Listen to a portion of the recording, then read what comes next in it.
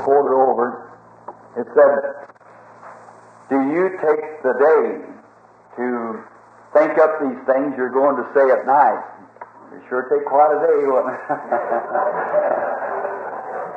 No, Christian, my brother, I never take one thought of what I'm going to say in the pulpit.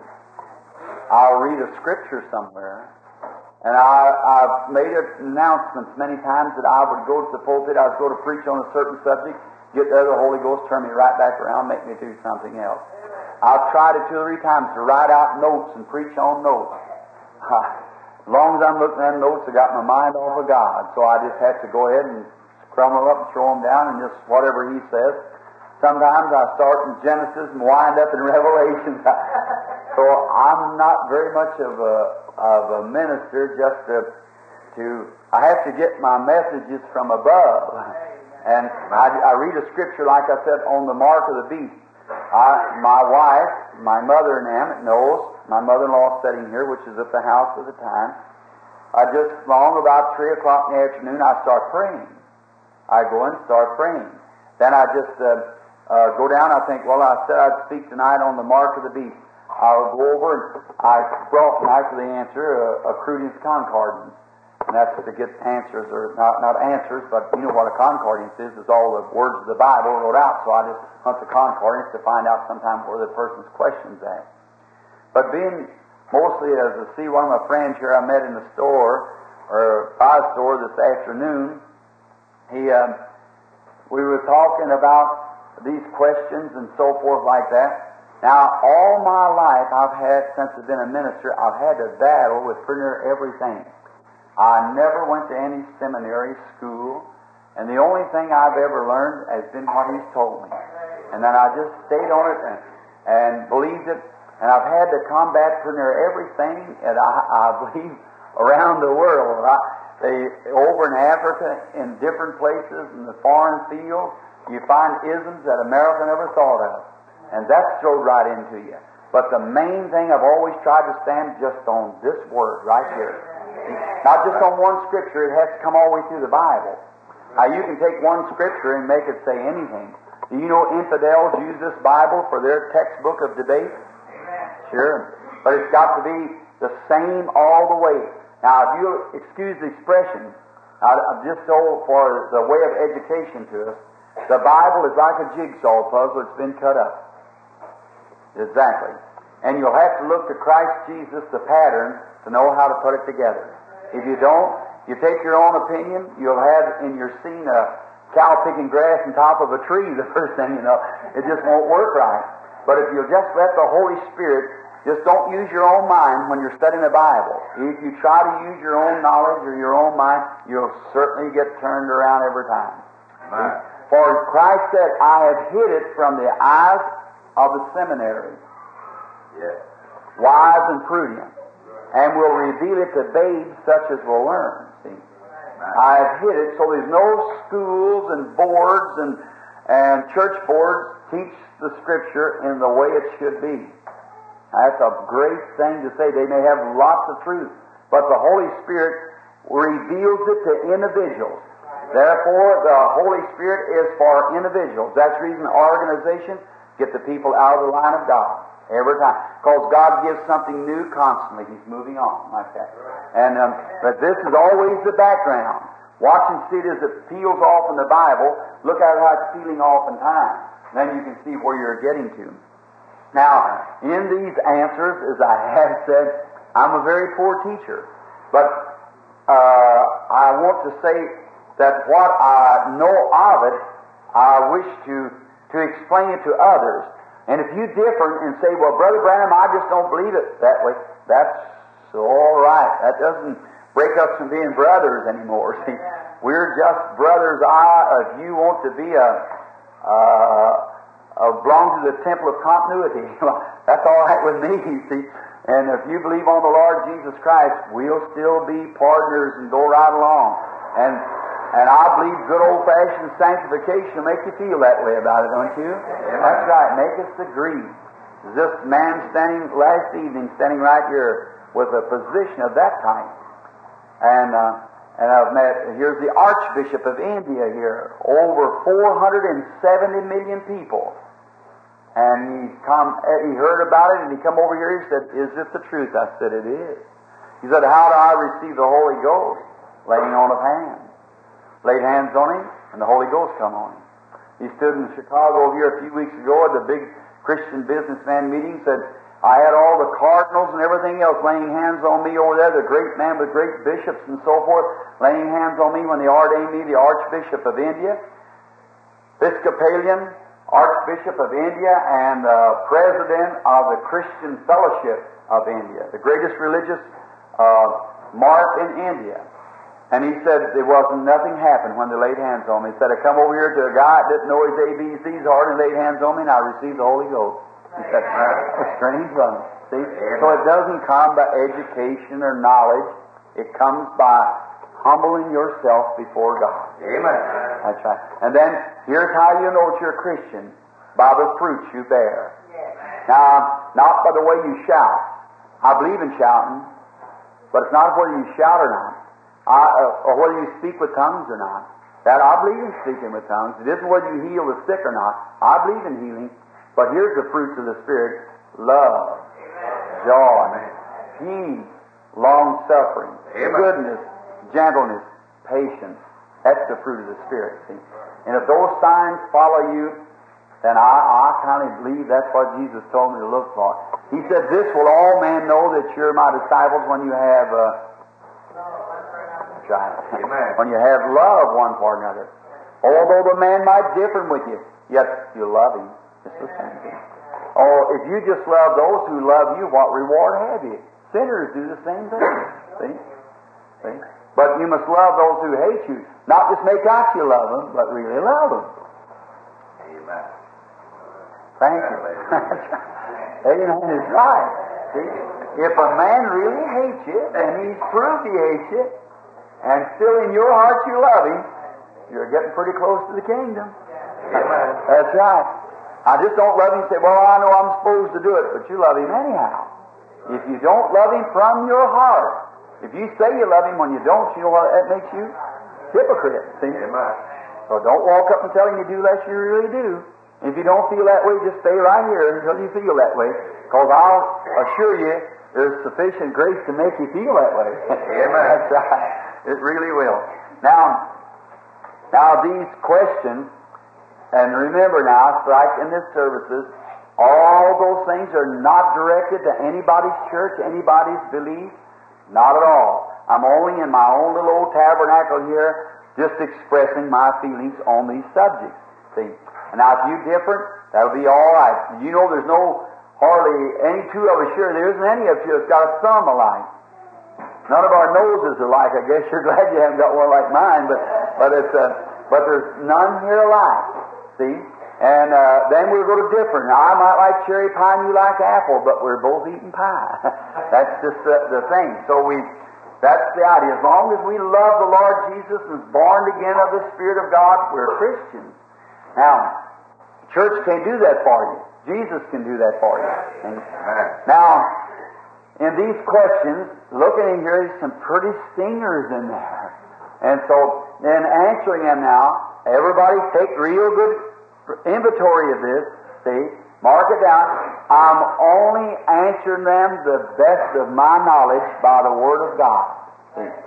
And if it isn't answered correctly to another question, why, I just love for you to put it back on the platform or come talk to us about it or anything that we could do.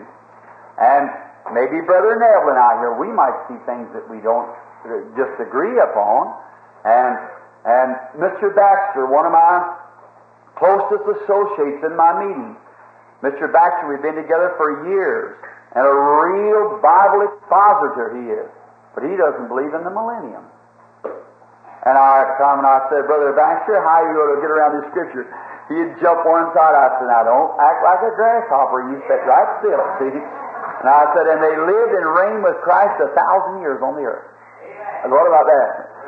He said, "I believe 1,000 years only means for a certain space." I said, "Now wait a minute. You're taking theory. The Bible said 1,000 years."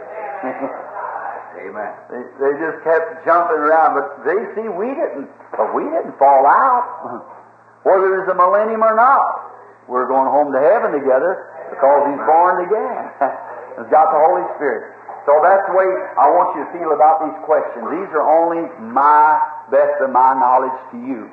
Then, if I seen someone sitting here and they believe that Jesus was coming riding a white horse, and I believe He was coming in a white cloud. Now, if I said white horse just because my friend believes a white horse, yet scripturally I believe He is coming riding on a cloud, I'd be a hypocrite. That's right. I must express myself just how it is and give my reason why. Paul said, be ready at all seasons, be instant, in season, out of season, ready to give a man an answer for the hope that lies within you, see. And that's what we try to do. Now, I feel that these scriptures, some of them here, are just little comments and so forth, and I'll try to answer them first, which I try to segregate them, and I may have to use the concordance for a little while to get some of this out. And then in here, if I misquote or anything, you perfectly call my attention, you see, and write me a note and tell me. Now, before we try to open this, now, the reason I'm doing this, friends, I tell you it's for a purpose. All of you know that. This meeting was for a purpose. I believe God turned me around that snowstorm yonder and sent me back for this very purpose right here. And there's just been a little something wrong around the tabernacle here for a long time. I want to find it. When I find that, then I'm going to see if I can do something about it. Amen. That's right. And I want the church to move along in harmony. And there's just a little something wrong because you're not progressing. You're getting people saved. That's true. That's wonderful. But you're not progressing the way you should. Amen. We ought to be turning out preachers and everything. The message should be going right along. Amen. I've had our brother pastor out, and we've been to the mills together, Brother Neville and I have. And I want to see it as one of your pastors. It's my duty. Amen. And last evening, just when I see anything that's just in a church now, and that's the reason I never advertise this meeting. I just give it out. Everybody's welcome, sure, we want you to come. And but it's just in this church, and I thought, if I'll teach on the first night what the church, the day and the age geographically in the Bible where we're positionally setting, then the church surely will wake up on that. And then speak on the mark of the beast and let them see what that is. And then the seal of God, that's the pro and con now. That's the dark and light now. That's either in or out now. And that's the most essential thing to be taught of now. And I tell you, friends, I say this in my heart before God humbly, I have never felt the anointing of the Holy Spirit to speak the words that I have in the last 3 nights. That's right. But it just carried me away. I'd go home, couldn't even sleep after I got home. Just such anointing. Now, I throw these out here in hopes that I would find something somewhere. Get the feeling of the people all on a piece of paper here. If I don't find this way and the Lord don't reveal it to me, I'll keep on till I do find it. God will bring it to me. That's right. And so then when we find it, it may be just a little old wedge buried over somewhere, but Achan had one too. You know, we got to get rid of that thing. And then we'll come right on and move along in the kingdom of God. Now the Lord bless you. And now before we open up the Word, and now each one of you has a Sunday school in the morning. Of course, I wouldn't ask you to miss your Sunday school. That's your post of duty, your church. That's right. But now, if you don't go to Sunday school, come up and see us in the morning. And if your church isn't having services tomorrow night on Sunday, you're welcome. We'd be glad to have you at any time. And so the Lord bless you. And greet all the Christians for me. I don't get here very much. I was just looking in the room there. A little paper I've got wrote in there. It's still sitting here as a memorial to this church. And I said, the Lord is calling me away. And we all cried and wept. I remember the first night I went. You all remember my first call? Anybody here? You all took up the money to send me over to St. Louis where little Betty Doherty was healed. I stayed. Remember, I borrowed somebody's overcoat here to wear. I didn't have any coat to wear. And I went over and sat in an old chair car to go to St. Louis. You remember the time? Now, I borrowed one of the brother's coats that was too big for me. I carried it on my arm because it was cool. And I didn't have a coat.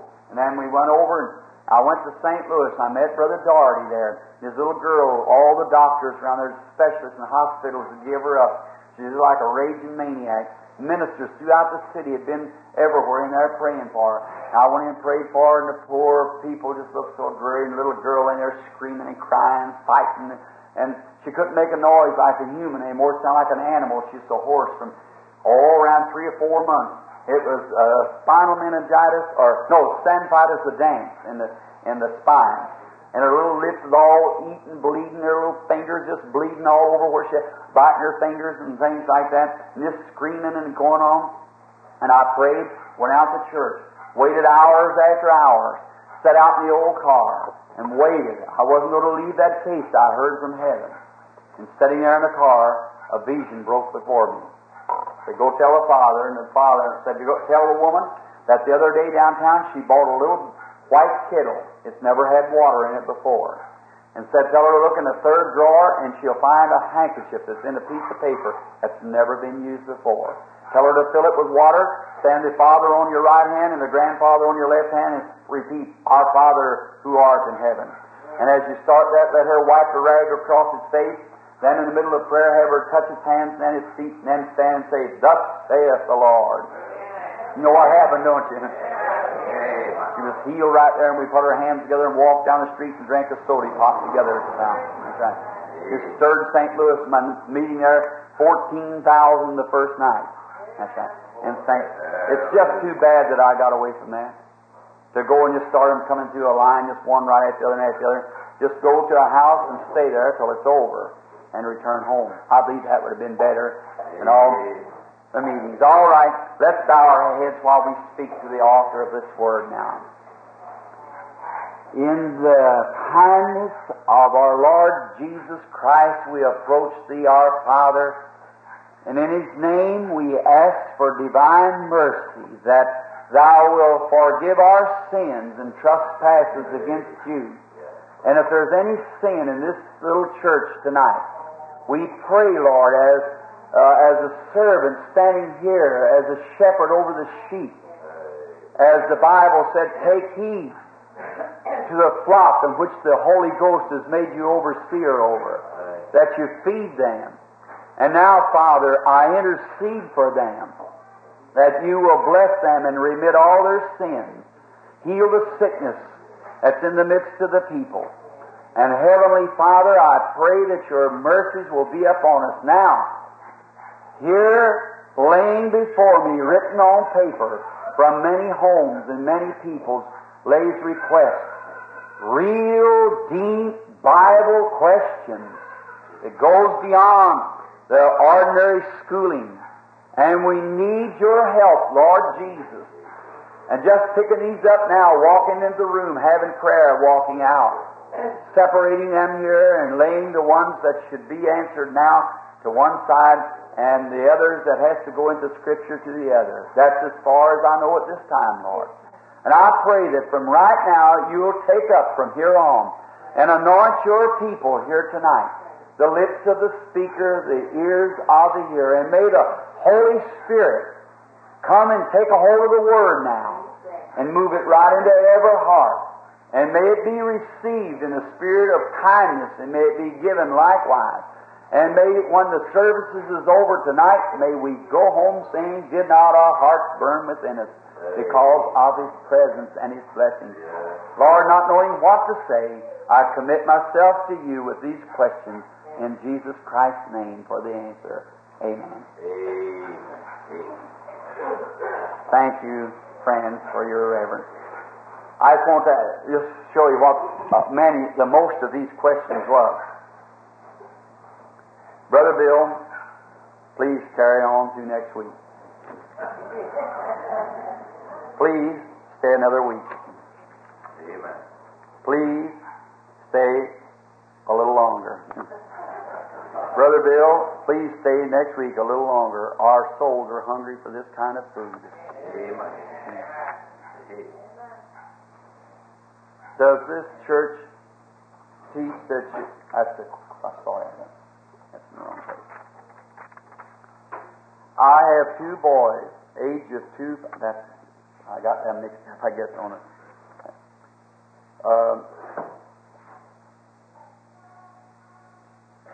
I better get that over here too. That's concerning a personal affair. Brother Bill, would you like one more week? We would like one more week of this gospel teaching. My request is that you stay another week. I would like very much for you to stay a little while longer. You know we are always, we can always learn more. Amen. Will you stay just another week longer, please? Amen. Brother Bill, please preach one more week for us. We need this. Brother Bill, my prayer is that God will change your mind and make you stay another week. My question is, what are the flying saucers? And they are something from God sending out for a sign. And I am asking you to stay another week. Please stay another week. And this was a request for you to go to the church to pray for someone. You go to a hospital. Now, here was another, and just said, I appreciate this asking. And Almighty God, who is my judge standing here now, in this sacred spot, before I left home, the Spirit of the Lord told me, said, this question will be laying on here tonight. I know nothing about it, but I know it'll be here. Is Jehovah Witness a false sect? See, somebody and the Holy Spirit at the place, standing in my bathroom before coming down here, God, who is my solemn judge, told me that will be laying on a platform, and said I wouldn't say nothing about it. Just go on. See, so you know what I said last night, don't you? All right, that's right. All right. Now we'll start over here on some of these. I just don't like to call right out any certain thing and say some person or some individual like that. I just like to teach it in a way of just throw the whole thing together, and you understand, don't you? If I'd stand here and say, now, Brother Neville is so-and-so and certain things, if I had that to say about him, I'd go up to his house and call him out and talk to him about it. See, I'd tell Brother Neville. But now, here is some questions. Now, I don't know where to start with. It's just a group of them laying here. It says, what connection did you mean about the Protestant church having with the Catholic church? What does the image of the beast mean? Now, that was one of the questions from last, probably is on the people's. Now, I'll try my best, by God's help, to answer them the best of my knowledge. Now, if He will give me knowledge, because God knows that, I just picked them up here on the platform. Now, what connection did you mean about the Protestant church having with the Catholic church? Now, I'll answer that one first, God helping. I said that the Catholic church was we found out that the mark of the beast night before last had to come out of Rome. Is that right? It can't come out of no other country but Rome. There's where it's seated, that's where it's placed. And I said I have nothing against Catholic people, nothing against anyone. We're all mortals trying to get to heaven. The Pope is one fellow who teaches, the Archbishop of Canterbury is another, and another, and another, and another, and I'm just one of the teachers, that's all. They'd teach and say, perhaps I was a fanatic, and I was wrong, and so forth, and I have a right, if I can prove it by the Scripture, or if they can prove it by the Scripture that I'm a fanatic, then I'm a fanatic. But if I can prove by the Scripture that they're wrong in their setup, and it's wrong, the Scripture's right. And it just has not one place now, it has come all the way through the Bible, everywhere. Now, I said the Catholic Church was the mother church, and that's exactly right. The Catholic Church is the mother church. When it comes to church organizations, the Catholic Church was the first church that was ever formed. Around about the best history we have, about AD 606, somewhere along in there, when the early fathers, the second or third round of the apostles, they died out and began to scatter out in little isms, and the Romans being converted, the Roman Empire ruled the state, and then church and state united together and started a religion called the universal religion. And the word Catholic means universal. They organized the church, which was the first time that religion, Christian religion, was ever organized in all the world's history. The Jewish religion never was an organization. It was a free people. They had churches, but they didn't have an organization. That God dealt with a nation, not an organization. It was a nation. And then the Catholic Church was the first organization. Then we picked that up in the Bible to find out what that organization was, and according to the Word of God, it was supposed to be controlled by a single man, one man. And that man was to be in a church that was set on 7 hills in Rome, according to the Bible.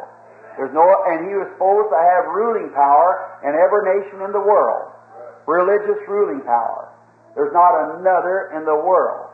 And communism, we found out, was not no Antichrist that Jesus spoke of. Communism is not a nation like Russia. Communism is a spirit. America is eat up with it. It's in the churches, it's in the people, it's in business, it's in everywhere. Communism, the spirit of it. It's in schools, it's in homes, everywhere. And then when they organized this church, which was contrary, and now we've taken the 7 church ages and prophecy, exactly the way God wrote them off through the Bible here to us, and we found out by history and the Bible that each age come in just according to the Bible, according to history. Each one come in just at the time through the Dark Ages, and then the Catholic Church formed in the Dark Age, then the Reformation come on, which was Martin Luther. And Martin Luther had a life. The life as the just shall live by faith. Justification by faith. In the Reformation, a German priest which denied and said that taking the communion, when he held it, and they're supposed to say, "This is the body of Christ," and he threw it in the floor and said, "It is not the body of Christ, it's a wafer." And so he renounced the Catholic Church in doing so and come out in the early Reformation. Martin Luther did that, and that was a wonderful move. Now, while Luther made his mistake, Luther organized another group, just like the Catholic Church did, organize the people. Then directly a new light come on. And when the new light come on, God moved out with His people. The people that was organized in Lutheran Church, they had to stay with their church in order to be with that's just the same as the Catholics had to be, but many of the Catholics come out and was Lutherans. Well, then when Wesley come along with the message of sanctification, then many of the Lutherans couldn't leave their church, but many of them did and made up the Wesley Church. Then after justification and sanctification, along comes Pentecost. And then Pentecost, many come out of Methodist and so forth and become Pentecost because it was a greater light. Now Pentecost is organized just exactly like every one of them. Now the Bible says that these are flat words, but I'll read them from the Bible. And you listen to your doctor or so forth say this, and I'm your brother, teaching from the Scripture. The Bible called the Catholic Church a prostitute, a whore, W-H-O-R-E. And he called the Protestant churches that followed it mothers, or they were harlots of this mother.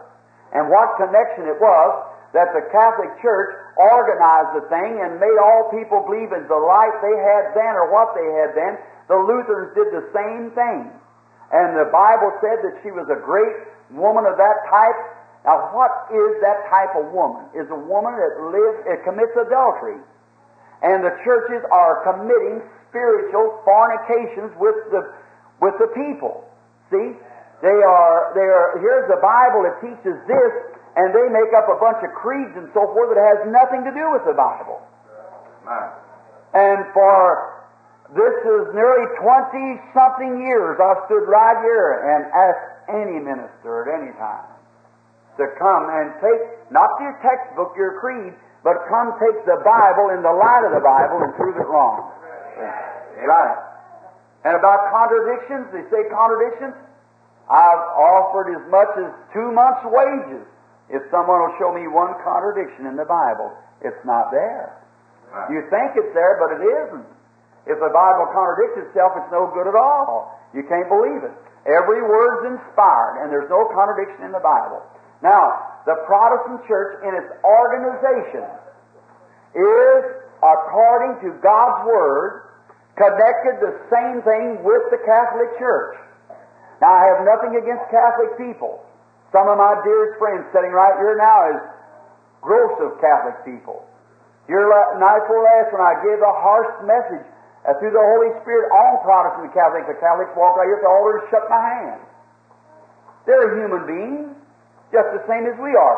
You can't discuss with Catholic priests because they don't believe this Bible to be all the Word. They say it's the church. We say it's the Bible. The Catholic says we Catholics go to church and worship. You Protestants stay home and read the Bible. I said, yeah, you go to church and worship, but what? That's the next thing.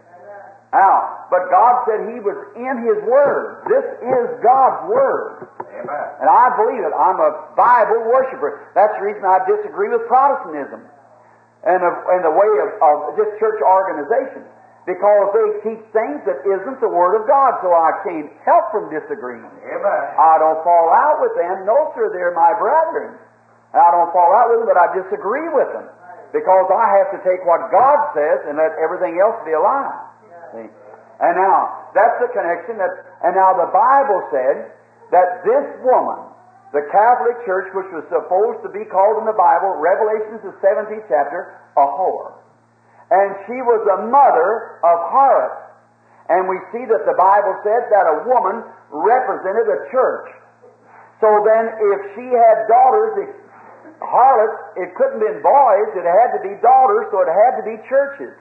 And Protestantism was born out of Catholicism. And now, the next thing is just what does the image of the beast mean? It's a joint question to that. And the person who asked it has a good question.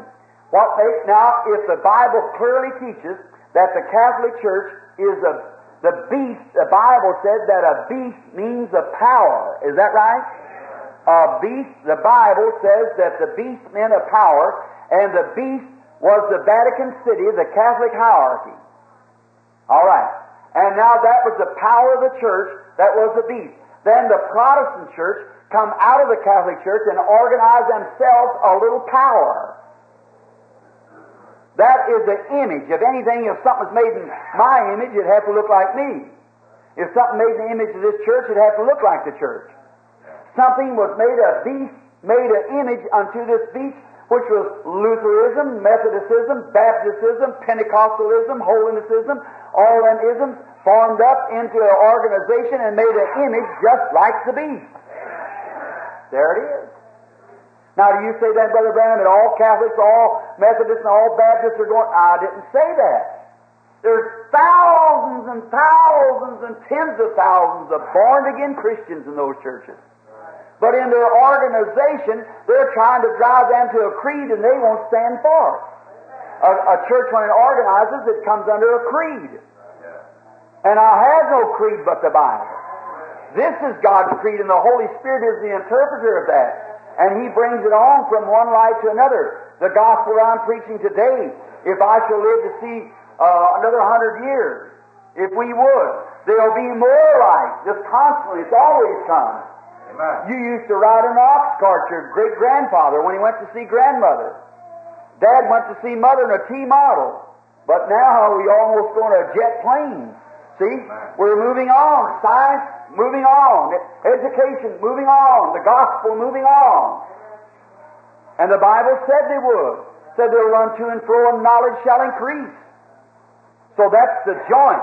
That's the reason the Protestant denominational churches is the image of the beast, because it's denominated just exactly like Catholicism is, and God never did order His church to be organized in any age, but has always bitterly condemned it.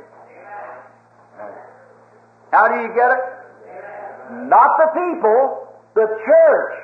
When they try to bring people under a light of here, what if people try to get you to go back and start running around in an ox cart?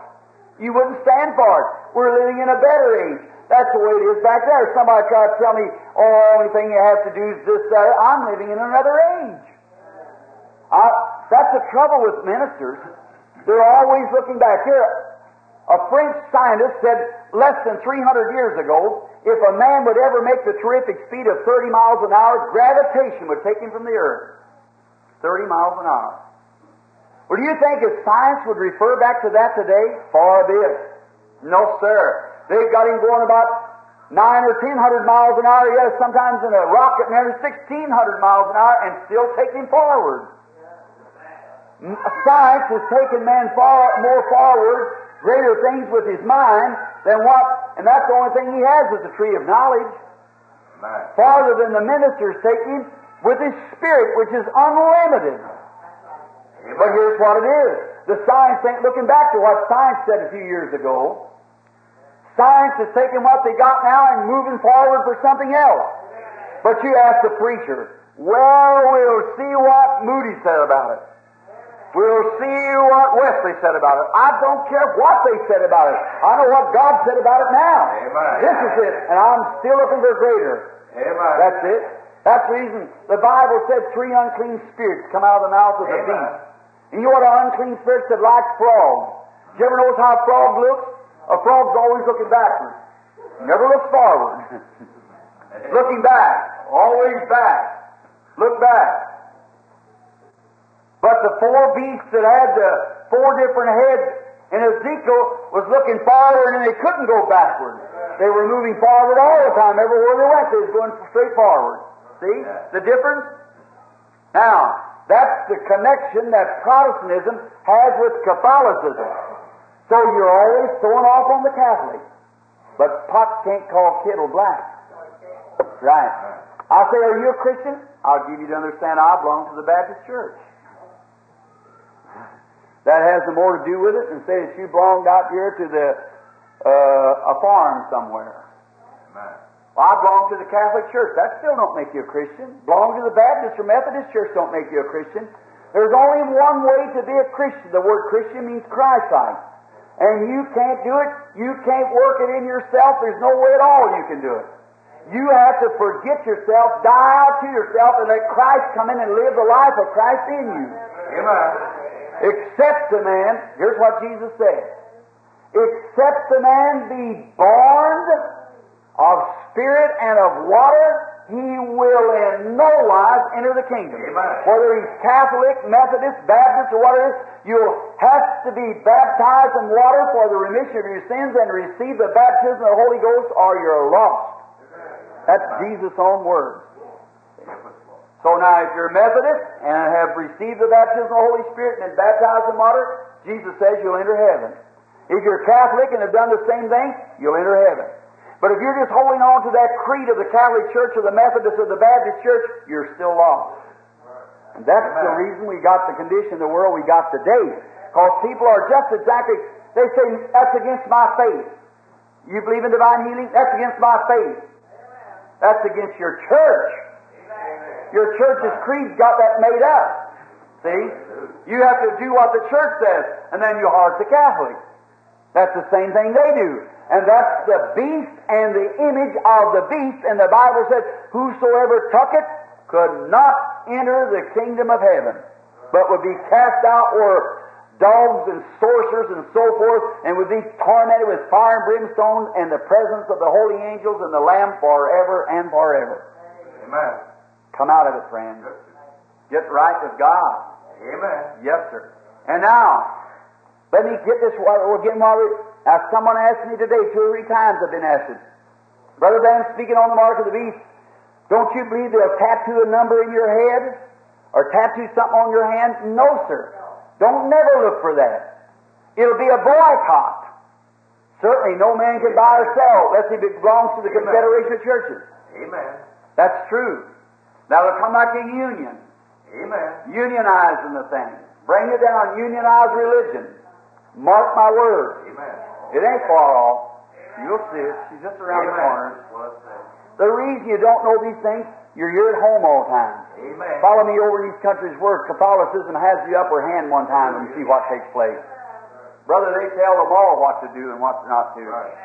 And here the Bible speaks that in the United States, we picked it up in prophecy, come up like a lamb, freedom of religion, and directly they united those things together, and he spake like a dragon and exercised the same power the dragon had before him. That's the USA. Amen. That's right. A minister said to me not long ago, a friend of mine, said, Brother Branham, God will never let the United States fall because of the basis of its forefathers founded on religion. I said, He let the Jews sure carry it away. They had a lot better stand than we had. That's right. God ain't no respect of some generations past. You either walk the line or you're out of the kingdom. That's all. Amen. Truly. That's pretty rough, but that's good for you. That's right. It's the Scripture. Amen. And the trouble of this today, some of you old-timers know this, we got too much Hollywood evangelism. Amen. That's right. Too much up with a whole lot of racket and carrying on a lot of glamour and everything like that and tooting horns and so forth. And who will stand up and accept Christ as personal Savior? God bless you, brother. Go to heaven right now. That's a lie. That's a lie. Except the man be born again. And if he's born again, the same blessing that come to him there will come to him here. And we've been through that over and over through the Scriptures in the last week and find out that in the Eastern people, when the Holy Spirit fell upon the Jews, which were an Oriental Eastern people, the Holy Spirit fell with great signs and manifestations. The Bible said there would be almost a time where it couldn't even tell like darker days. It was time of cloudy days. Come on until the last part of the evening, and then the sun would come out a few minutes in the last evening. It'll be light in the evening. Is that right? Amen. Well, that's the Western people, the Gentiles, receiving the same Holy Spirit that the Jews received back there with the same signs and manifestations. That's it. And of course, people, the world's going to call you a fanatic, cracked at the head. The Bible, Jesus said they would do it. Amen. You're a peculiar people, and you are odd, because it's so much different. I notice it in my own neighborhood at home. The people there, they're even my little children. We try to keep them clean and live decent as can be, but you can watch the neighbors make a difference in the children. See? They make a difference. And I know, I have a way of knowing things, and you know that. Amen. You've seen it in the meetings. Know that the pastors of the city say, well, now, Billy's a good boy. We have nothing against him, but you see, that's just a little different class of people than what we are. Yeah. Thank God. Amen. Right. Thank God. Amen. That's the mark. Hallelujah. There's the mark we're talking about. Look last night, when the Holy Spirit predicted 900 years before the Jews received the Holy Ghost and told them what it would be, the inkhorn, remember the inkhorn rider went through the midst of Jerusalem and set a mark in their forehead. Is that right? Amen. Spoke of it before the church was condemned by God. And Titus sieged the walls of Jerusalem in AD 96 and burnt the city, and there wasn't one stone left upon another, and according to the prophecy, and today the only thing they got left of the temple is an old wall laying there where they heaped up the stones, and it's rubbed slick where the Jews weep and wail there at the Wailing Walls.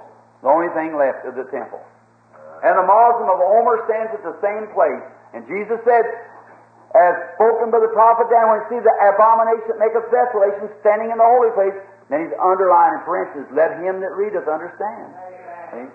That's right. There it was. And he told how many times it would be until the Gentiles would be, dispensation would be cut off, they'd trod the walls down, then God would return to the Jews, and we're right at that time. Amen.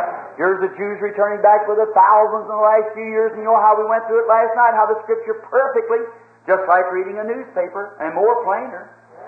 Amen. Of course, you get more sense out of it. Now, but however, the mark that was put on their head was not tattooed, was it? What was it? The baptism of the Holy Spirit. And what is the mark that's going to be for this last age? The Bible said the seal of God was the baptism of the Holy Ghost for the people in the last age. Amen. Now there's no Ephesians 4:30. Wherefore grieve not the Holy Spirit of God, whereby you're sealed until the day of your redemption.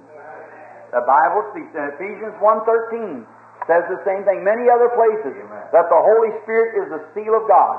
What is a seal? A seal cannot be put on anything until it's complete.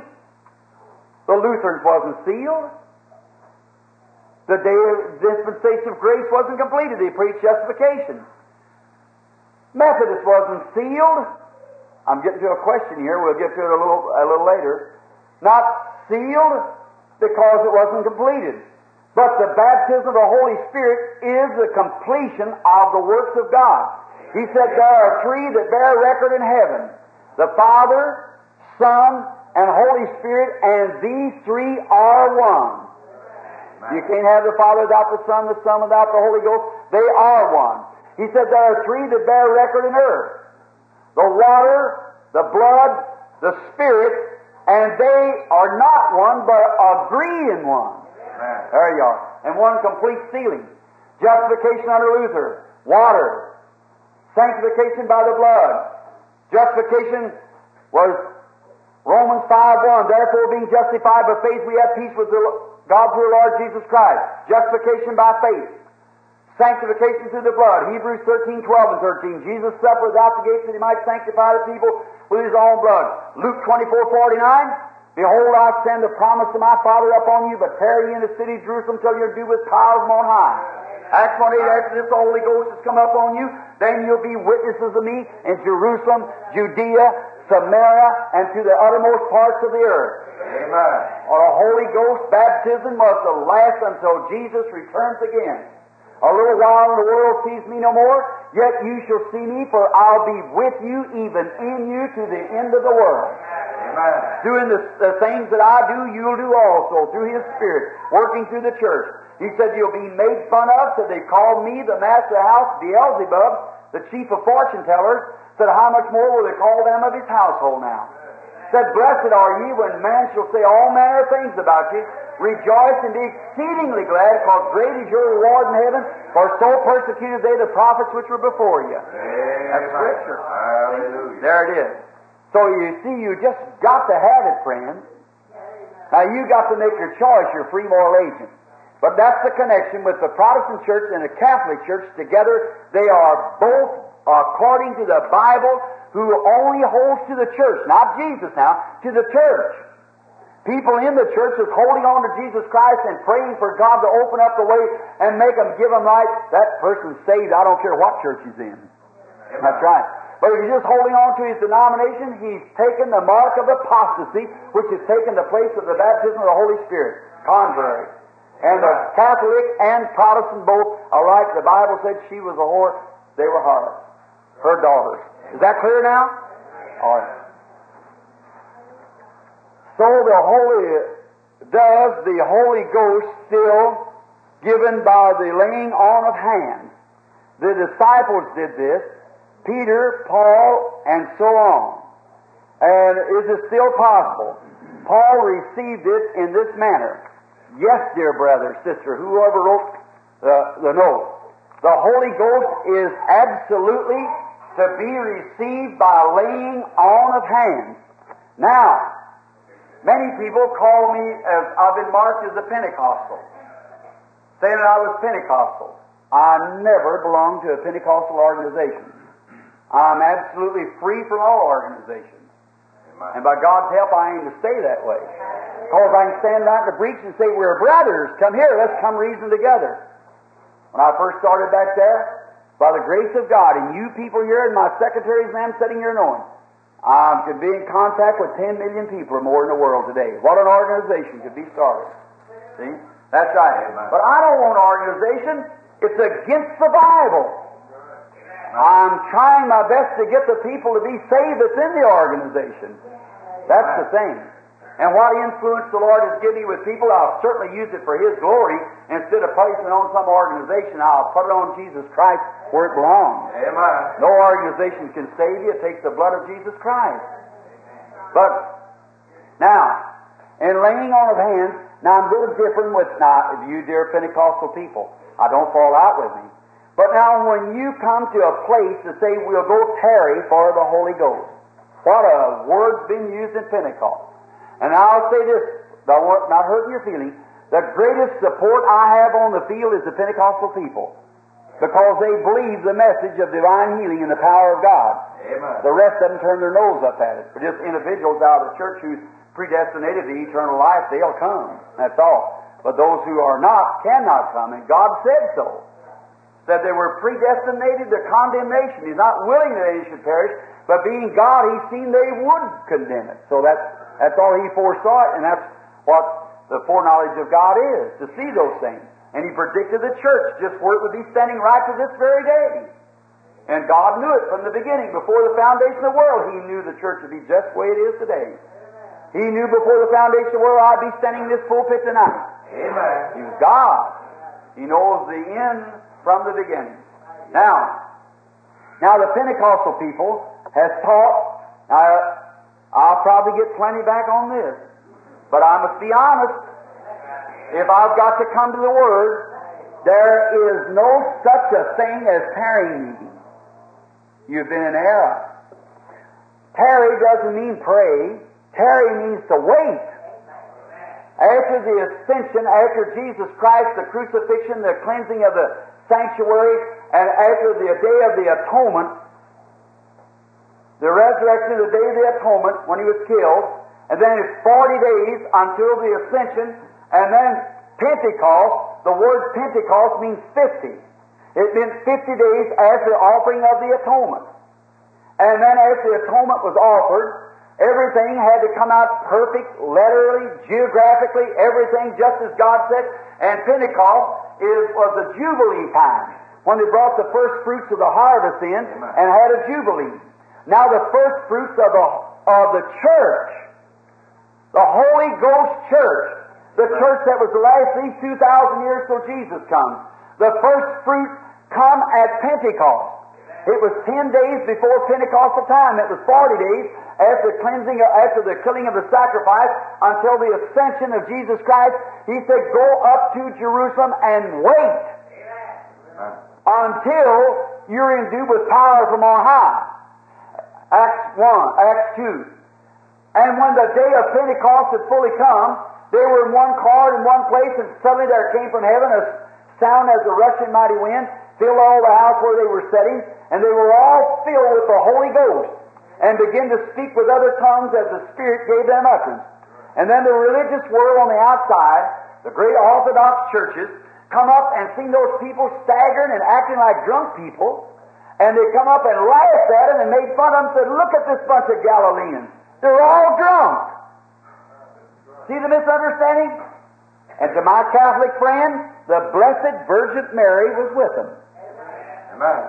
And if God wouldn't let her come to heaven without receiving the Holy Ghost and being like that, do you think you'll get there anything left, sister?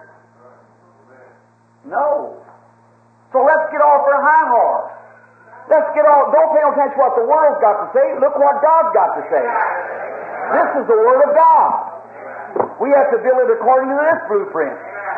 Because He said to Peter, "Upon this rock I'll build my church, and the gates of hell shall not prevail against it." Everything else will take place. It shows the gates of hell would be against it. But it will not prevail. And the people thinking they can stop it, you can stop the sun quicker. That's right.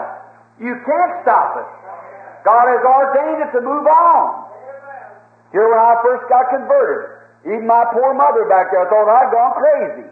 My mother-in-law said he ought to be sent up to the insane institution.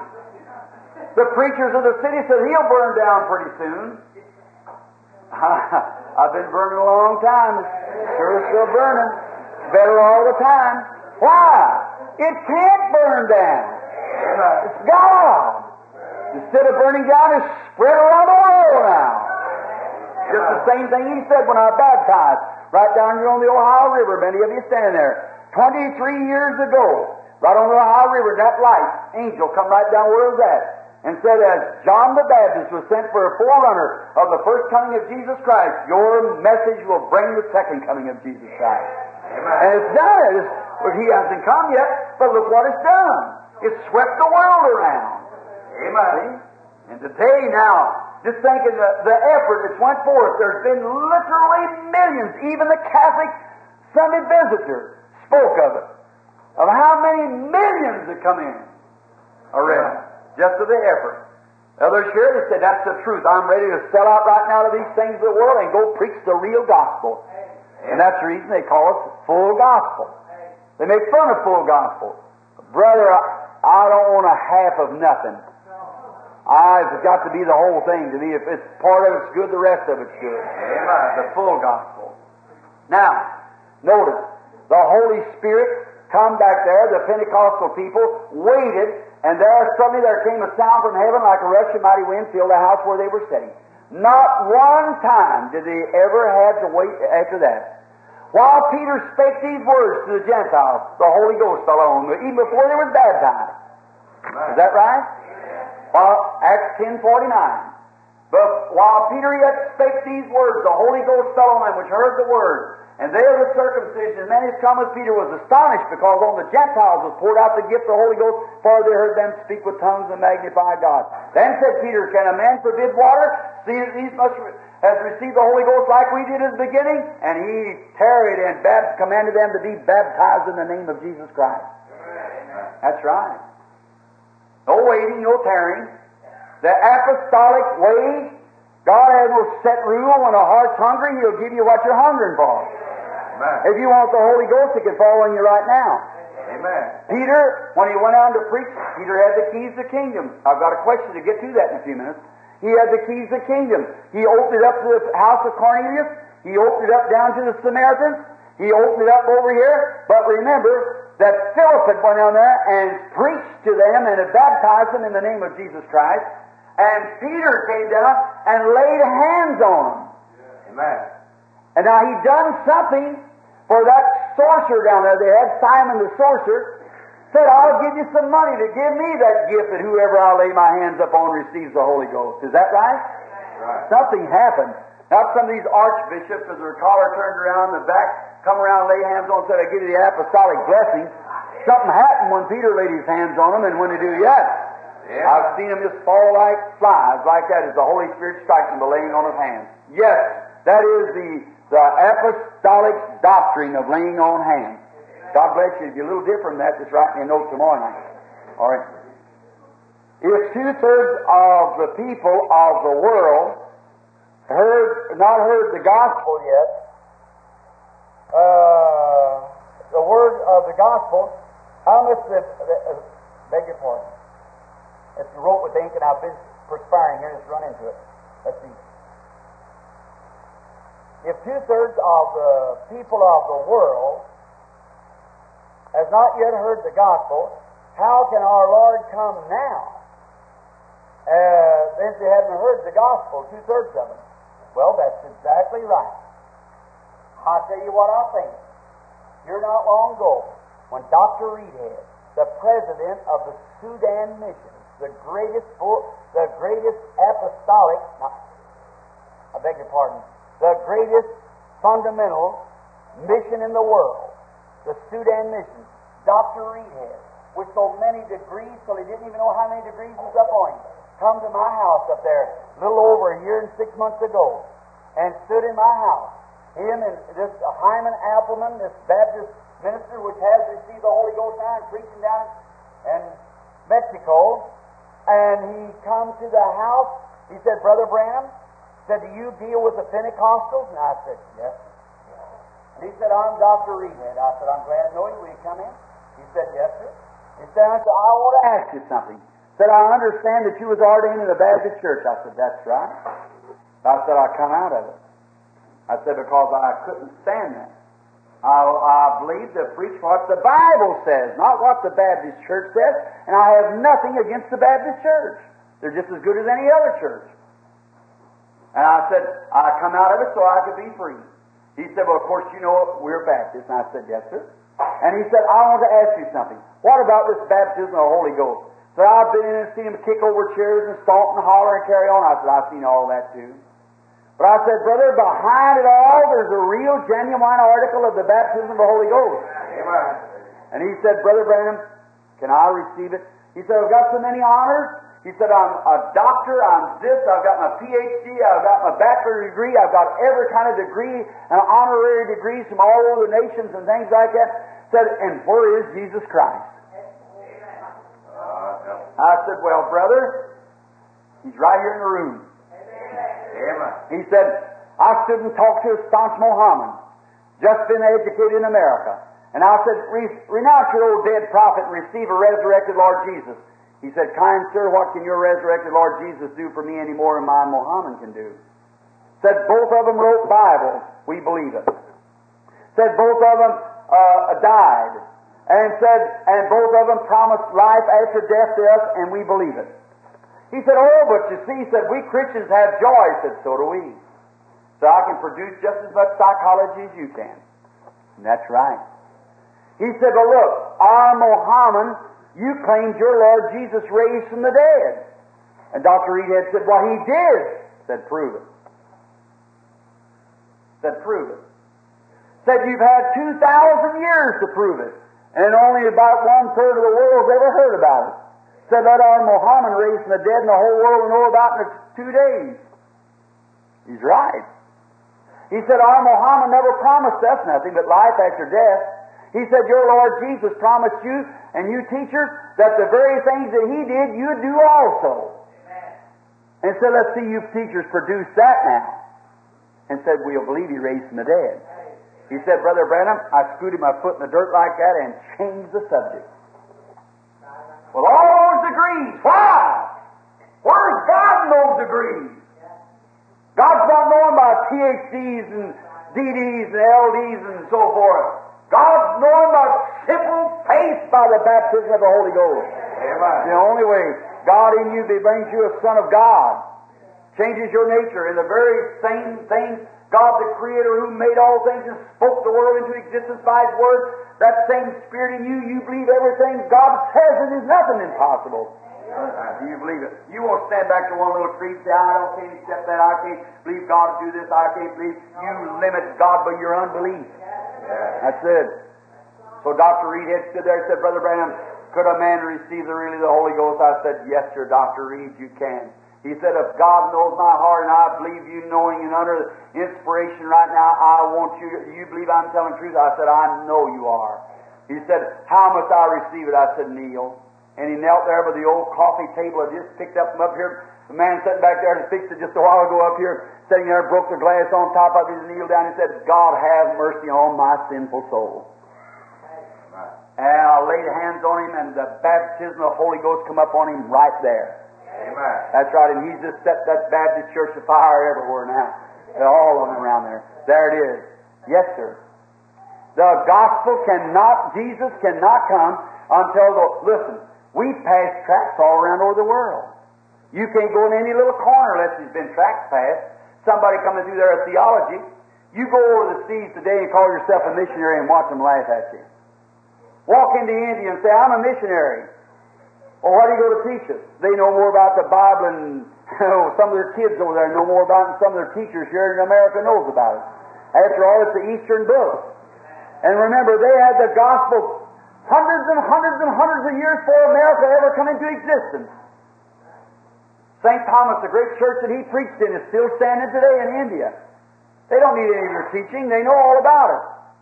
They said, why do you go to teach us? Well, we're American missionaries. Why do you go to teach us how to drink whiskey? That's what you all do over there in your churches. Smoke cigarettes? Go teach us how to divorce our wives and so forth? Said if you're going to do that, we don't want it. Instead, you're coming over here some new theology or something other, you're going to try to teach us some of the Word, we know more about it than you do. And that's right. He said, but if you're coming to demonstrate what the Word says, we'll receive it. Amen. There you are. That's the thing you're hungering for. Mark my word. Write it in your pages of your Bible for it. Thus saith the Lord. Amen. Remember, when we land in India, you're going to hear tens of thousands times thousands being saved. Amen. The Holy Spirit has said it. I've wrote it here in my Bible. It's wrote in tens of thousands of Bibles right here, like the resurrection of the little boy. By vision that he said there's 300,000 of them in there. And you see if that isn't right. Amen. There's how the gospel's going to be preached just overnight. You'll just sweep like that from place to place. In Africa, when there was 30,000 on one altar call, received the God. I said, raise your hands and receive the Holy Ghost. I said, don't wait for some American missionary to come over, teach and learn languages in the churches and mothers washing over the boards to send a missionary over there and ride around a nice big car. Living on the fat of the land. Sure, pass out a few tracts and come back. They don't want that. It's proved it. I sat right here at the Jewish hospital a few nights ago in a meeting with some ministers and doctors on the subject of divine healing. I said, you called me a holy roller. And you said I'd had a nightmare when I told you the angel of the Lord. And I said, and our own church has sent thousands and spent millions of dollars of sending missionaries to Africa. And when I got there, they were packing little mud idols, trying to get help from the mud idol and call themselves Christians. I said, and what you call fanaticism, one more souls to Christ in 5 minutes' time than our millions of dollars and thousands of missionaries has done in the last 150 years. Amen. They shut up. That was it. There it lay. I said to you, that man, I said, don't you try to get educated. Just take this gospel and go on out down in the native land where a white man can't even go. Amen. For the diseases. And I've got records right in the Durban paper. It said even that one old man couldn't even know which is right and left hand. Received the baptism of the Holy Ghost and is baptized on an average of 1,000 a week. That's how the gospel's going just a little bit. It only needs about 6 months to cover the world. All right. Will you explain about Christians? Christian Science. All right. I won't speak about your religion, my brother, sister, whoever put the question. Christian Science is psychology. And divine healing is the power of God. Christian Science has mind over matter. Christian Science denies the blood of Jesus Christ. Christian Science, I've got Methodist books up there and read them all. See? That's right. Christian Science denies the deity of Jesus Christ and puts him a prophet. Jesus Christ was not a man, he was God. Amen. He was divine. And they think it's mind over matter. If I've got a cramp in my arm or in my stomach or a pain in my head, I've got sense enough to know it's hurting. And it ain't what I'm thinking is hurting, but I know that God's power can take it away. Not me thinking about it, see. So Christian Science, I'd say this along with the other was asked me, is one of the modern day isms and a deep, dark era. That's right. Not hurting your feelings, friend, ever who wrote it. But I must be sincere, because you who wrote it and I together will stand one day in the presence of Jesus Christ to give an account. And I'll have to answer for what I say. Now, I wouldn't answer unless I knew. All right.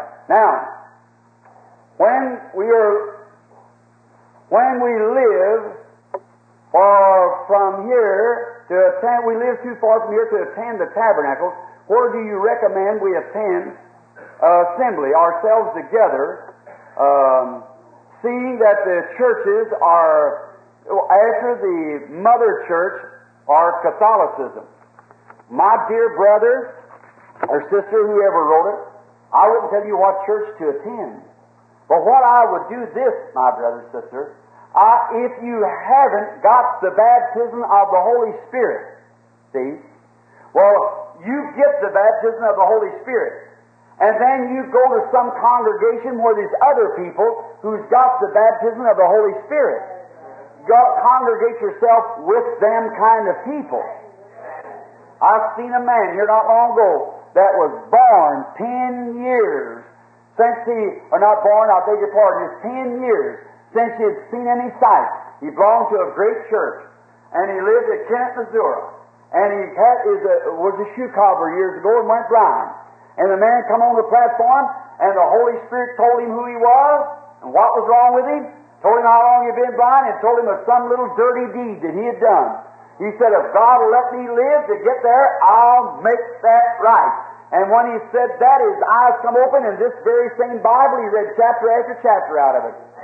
He returned to his church and was giving praise, and the pastor told him it would have happened anyhow. Why, you just merely got worked up. There was nothing to it. There's nothing to that stuff. It's of the devil. I challenge anyone to show me one scripture where the devil can heal. If you'll show me where the devil can heal, I'll prove the devil's your father. That's right.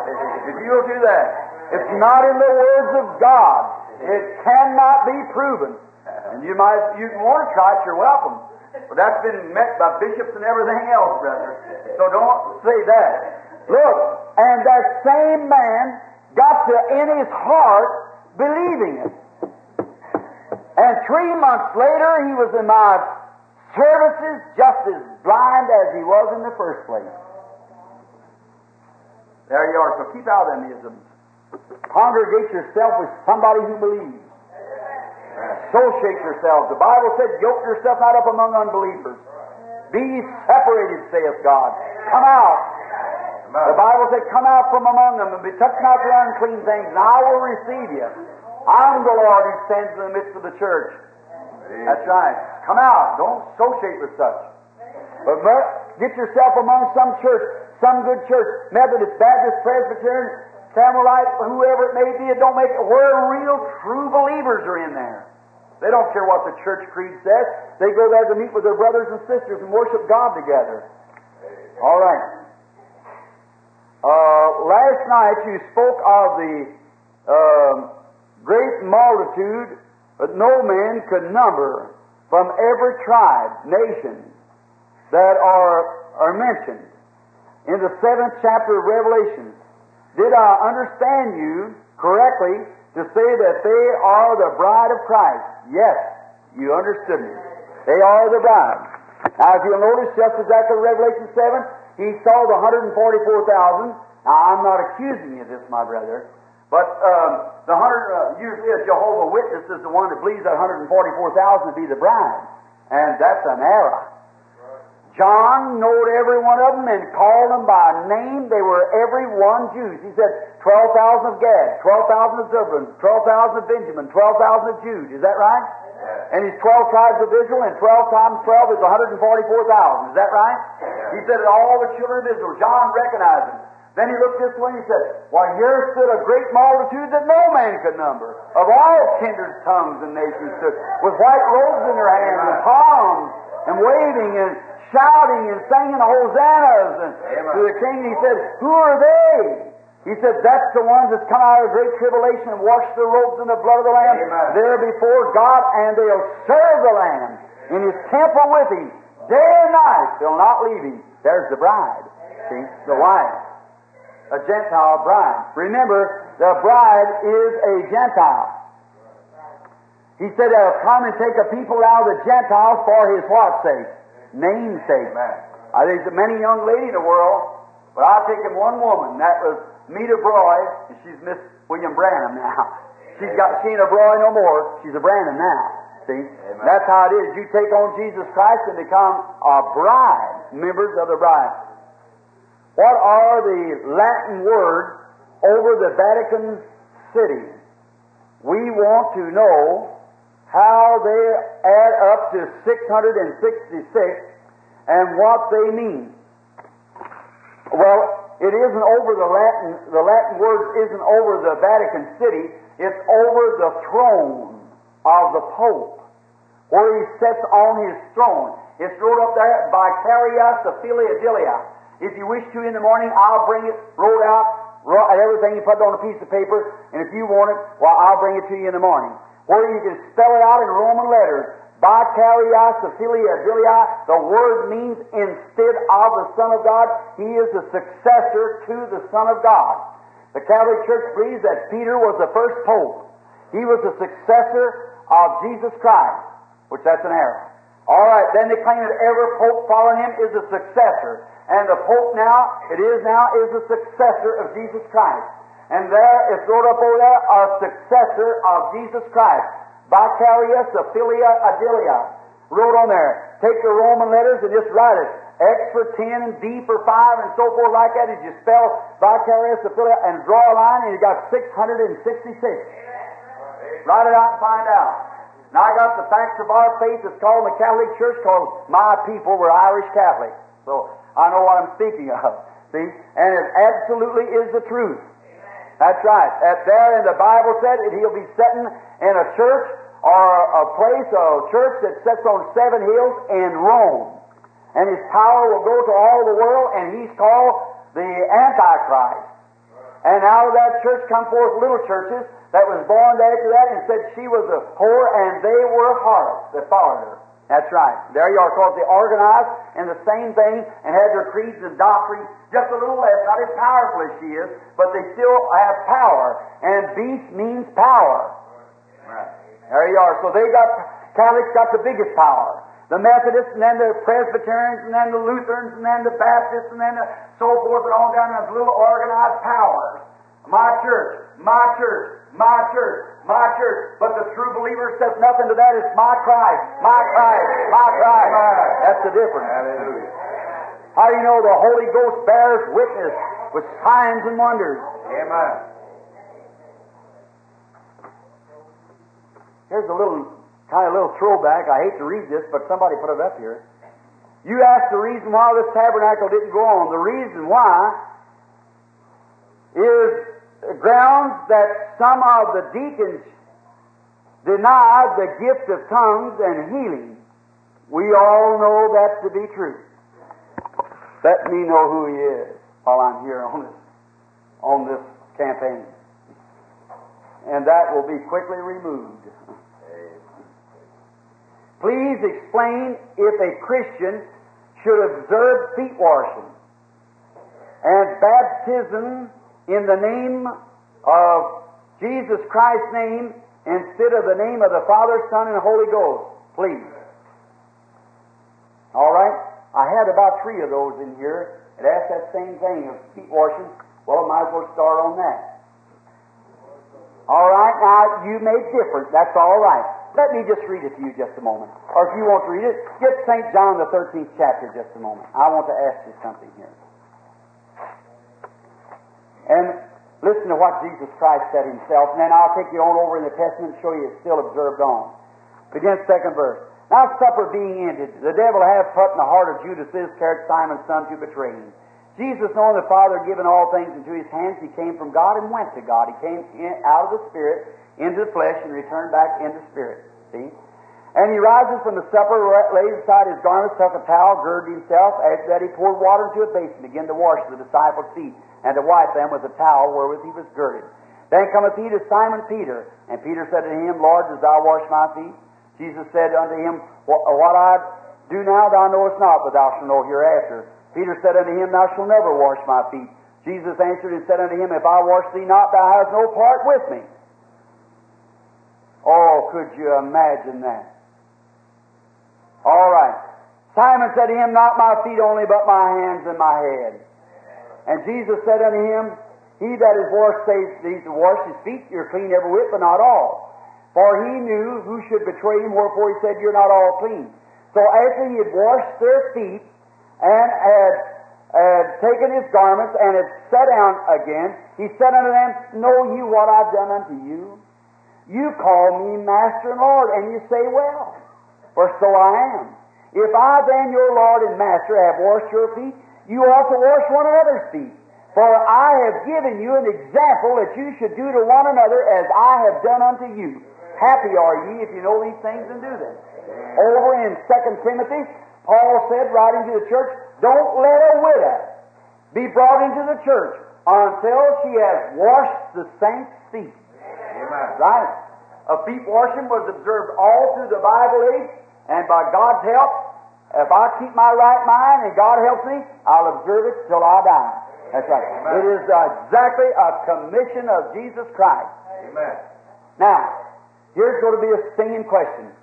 Why would a person be baptized in the name of Jesus Christ instead of the Father, Son, and Holy Spirit? I've got 2 or 3. Here's one right here. Brother Bill, what is the false baptism that you were speaking of last night?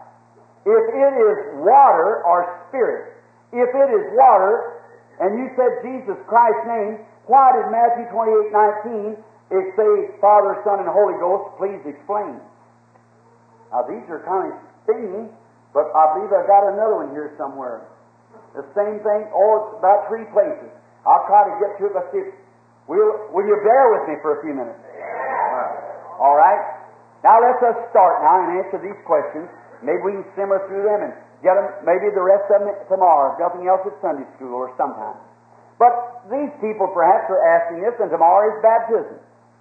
Now, whichever way you're baptized, that doesn't matter to me. But I want to tell you the apostolic doctrine of the Bible. See?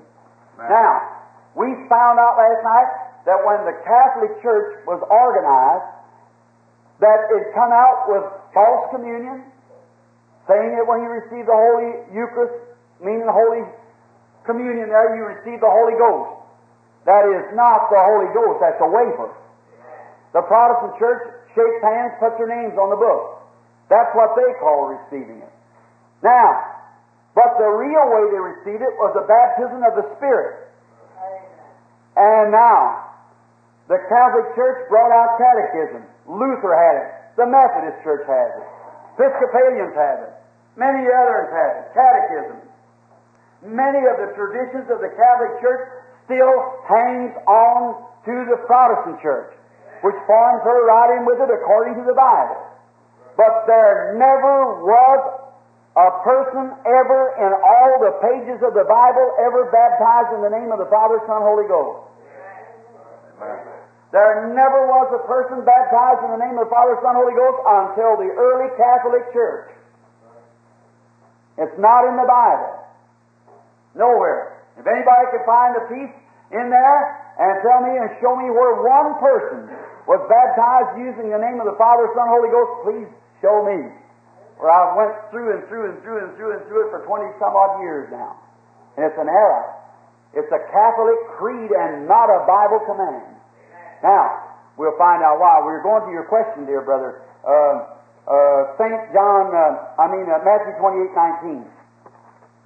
All right, let's go back over. You turn with your Bible with me so you can read with me. This is the place where it spoke of, one place in the Bible, didn't Jesus say, in the mouth of 2 or 3 witnesses, let every word be established? I can take you in the Bible where it said Judas Iscariot went and hung himself and you go do likewise. I can take you where Jesus said, when the Son of Man, which himself was, which now is in heaven, shall come again, and standing right here on earth. And said, the Son of Man, which now is in heaven, and standing right here on earth. You have to know God to know His Word. You can't, no wonder you say it contradicts itself.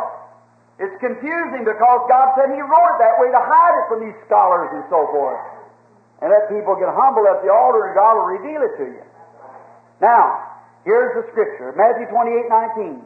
Only place in the Bible that ever mentioned these titles. Go ye therefore, teach all nations, baptizing them into the name of the Father and of the Son and of the Holy Ghost. Now, the way you're baptized is in the name of the Father, in the name of the Son, and in the name of the Holy Ghost. That's not even in the Scripture. But it is here, teach all nations, baptize them in the name. Now look at your Bible and see if that says in the names or in the name. Now you say, now, here not long ago in that meeting, a fellow said there's a contradiction in the Bible. Said, I wish you'd explain it to me. Why did Jesus tell the people to baptize in the name of the Father, Son, Holy Ghost, and Peter turned around and baptized them in the name of Jesus Christ in Acts 2:38? Said, if that don't contradict itself, I don't see a contradiction. I said, just because you haven't sought God right. You say, Brother Branham, does it make any difference if I'm baptized this way or that way? It certainly does. And I'll prove it by the Bible. What if Moses, God told Moses, come up the bush, said, Moses, take off your shoes, you're on holy ground. He said, now Lord, I'm a reverent man. My shoes are a little hard to take off, so I'll just take off my hat. He never said hat, he said shoes. What the Bible says is truth. Now, this was 10 days, this was the ascension. And when Jesus was taken up, He commissioned His disciples to go into all the world and teach all nations, baptizing them in the name of the Father, Son, and Holy Spirit. And 10 days later, they went up to Jerusalem and waited in the upper room until the Holy Ghost come. And then when they began to preach and go on, they said, what can we do to be saved? Peter said, repent every one of you and be baptized in the name of Jesus Christ. Amen. Then he went to the house of Cornelius. He said, repent and be baptized in the name of Jesus Christ. He went over and found some people who's already baptized. Said, you got to be baptized over again in the name of Jesus Christ. And went on to Samaria and said, baptize them in the name of Jesus Christ. And not one time was them titles ever called over a person. Never. Now, there's a contradiction then, you say. No, it's not. Just ask the Holy Spirit now, watch Him reveal it to you. Open your heart. Now, don't hold prejudice. If you do, God can't talk to you. But if you won't hold prejudice, say, I'm looking for really truth, Brother Branham. If Jesus told the disciples to go do this, and they went and done something over here different, and yet God blessed it. And all through the Bible. Now, did they do what Jesus told them not to do? If they did, they disobeyed. And God will never honor disobedience. If He would have honored Eve and stopped the whole thing in the beginning. When God says anything, He's got to keep His word. He's sovereign. So then either Peter made a mistake, or said, that's what the apostle said. One fellow said, that's what the apostle said. I'm going to do what Jesus said. Well, if the apostles did what Jesus told them not to do, then what? And if the apostles which wrote this Bible, Paul wrote all these, and Paul was the one who made them be rebaptized again. And if Paul wrote this biggest part of this New Testament, then what kind of a Bible have you got written that you're trying to read? Amen. Let's just make it just this, ask what's real sensible and see what the Word says. Now this is for education, for you to know the Word of God. Now, if Peter baptized in the name of Jesus Christ after Jesus telling him to baptize in the name of Father, Son, Holy Ghost, he done contrary to what Jesus said. Is that true? Now there's got to be something there. Now let's just find out and ask the Holy Ghost to show us.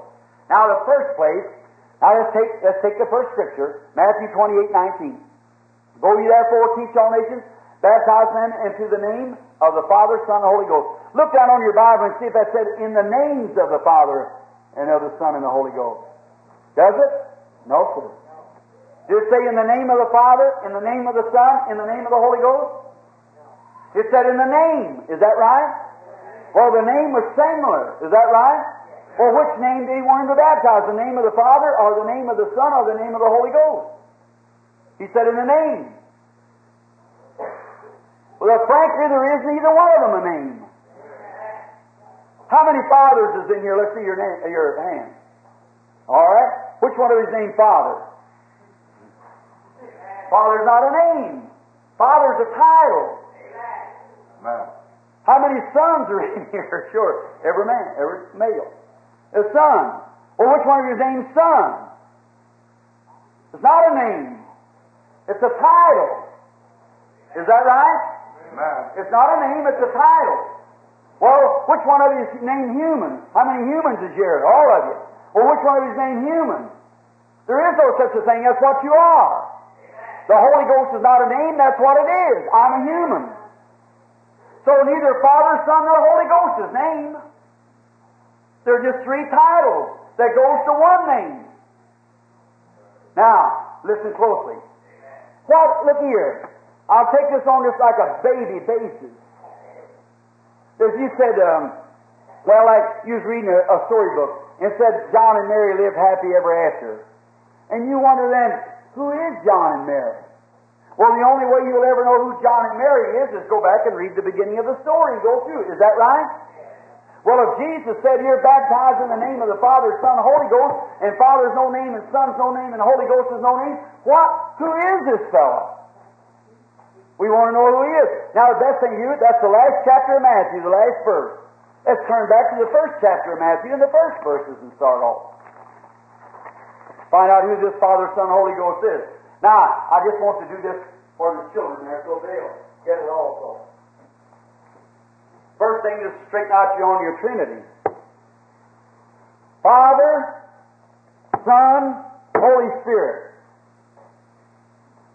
Now, in the first place, not one place in the Bible was Trinity ever mentioned. You find it and show it to me. There's no such a thing. The Catholic era. And you Protestants bow to it. Notice. Now what is this? I said this is who? Father. This is who? Son. And this is who? Now the Father is the Father of who? The Son. Is that right?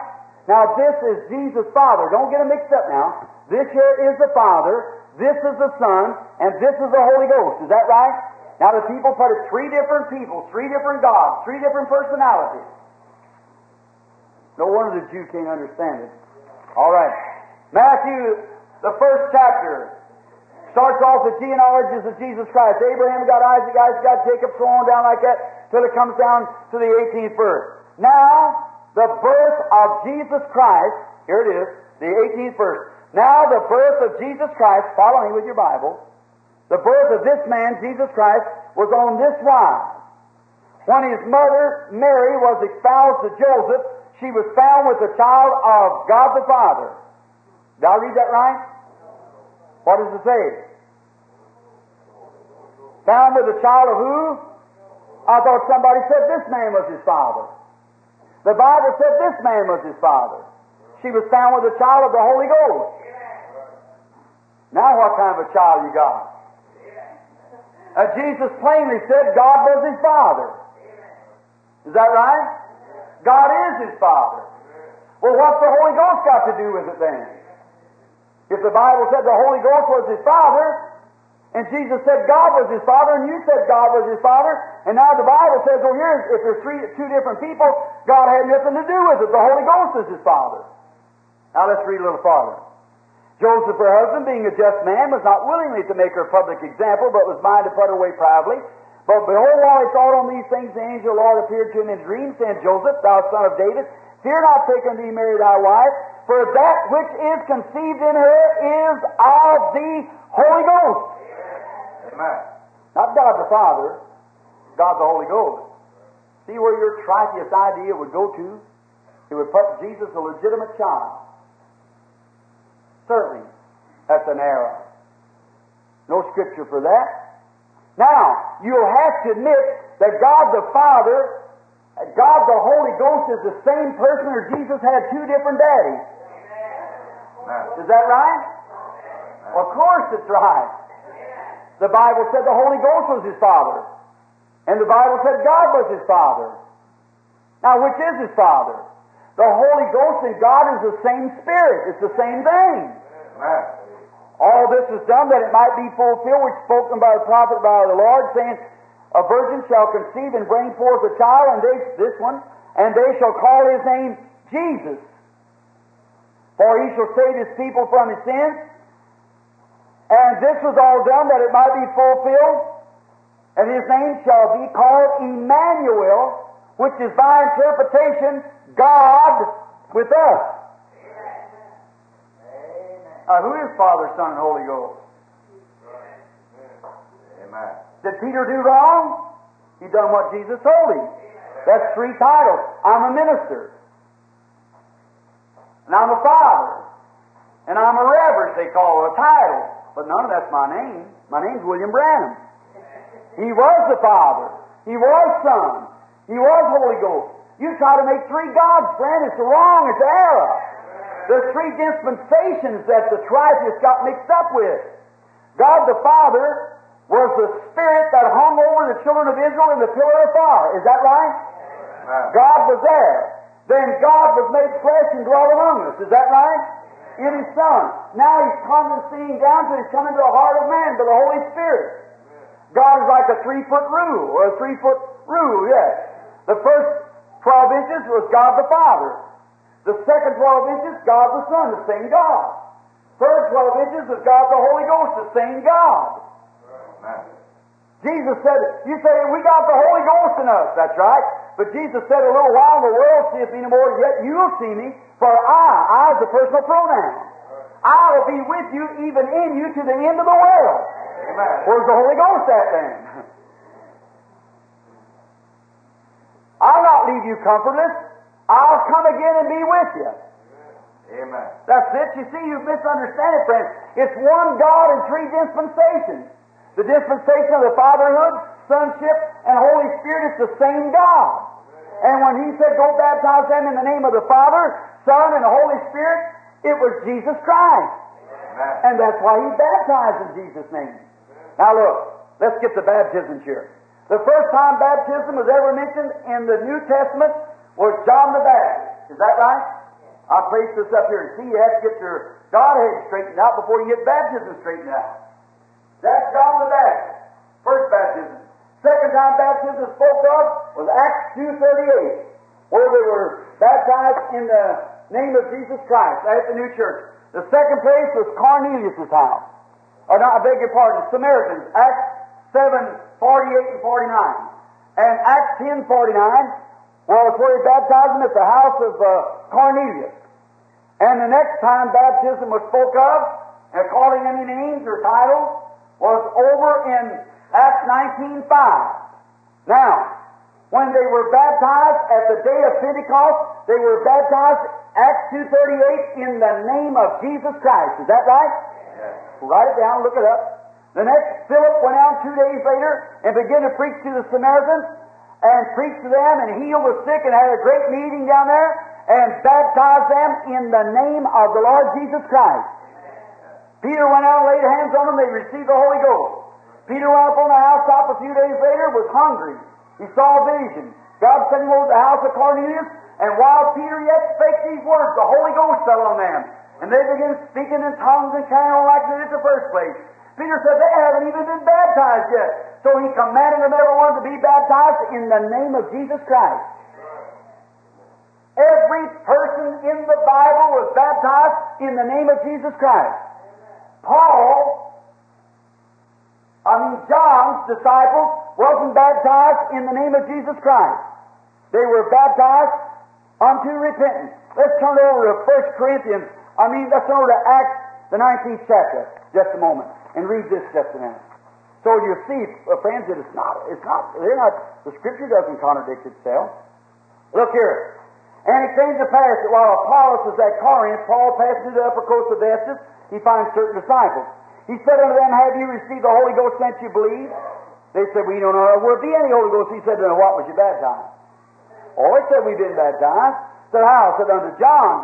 He said, John only baptized unto repentance, saying you should believe on him that's come that is on the Lord Jesus Christ. And when they heard this, they were rebaptized in the name of Jesus Christ. Paul laid his hands upon them, and the Holy Ghost come on them, and they spoke in tongues and prophesied. The great St. Paul, listen, what if you'd been baptized by John the Baptist? The same man that baptized Jesus Christ. A holy man, where Jesus said, there never was a man born of woman as great as John the Baptist. He's the chief of all the prophets. He led Jesus out in the water and baptized him, right in Jordan. Brother, if I was baptized by him, I'd feel pretty good about it. Is that right? Amen. But Paul turns around and says, that won't work now. Because you've got to be rebaptized again. Oh, we've been immersed, Paul. We was immersed by John right out of the river Jordan. He said, that won't work now. You've got to be baptized again. Amen. How? Said John baptized unto repentance. This is for a remission of sins. And no other name under heaven is given among men, only the name of Jesus Christ. And they had to be rebaptized again in the name of Jesus Christ. And not one place in the Bible or all the history for the first 600 years after the death of the last apostles did they ever baptize any other ways but in the name of Jesus Christ. And go ask any Catholic priest that you want to. Ask them who changed that. And see what they say. Get the catechism and read it. Say, sure, some of the Protestants will be saved because they bow to our baptism. They changed it. They said they have the power and authority to do it. And you believe it. That's what they say, that's what they claim, that's what the Protestant church bows to. But scripturally, it's absolutely not 1 ounce of scripture about it. They had to be baptized over in the name of Jesus Christ. Now listen, quickly now, so we get right. I don't want to hold you too long on these questions. Look, in the days when Jesus come down off the Mount Transfiguration with his disciples, he says, who does man say that I am? And what did it say? Some says thou art John the Baptist. Some say you're Elias. Some say you're the prophet. He said, but who do you say I am? And Peter said, thou art Christ, the Son of the living God. He said, blessed art thou, Simon Bar-Jonah. Said, for flesh and blood has not revealed this to you. You never learned this in some church. You never learned this in some seminary. But my Father has revealed this to you. And upon this rock I'll build my church, and the gates of hell shall not prevail against it. Now the Catholic Church says it was Peter. They had a rock there, and it still lays under the Vatican City, and that was in Jerusalem. in the Palestine, and it said that was the rock. The Protestant church says it was Peter who they built the church up on. That's so it backslid a few days later. That wasn't it. The church was built up on the divine revelation of God.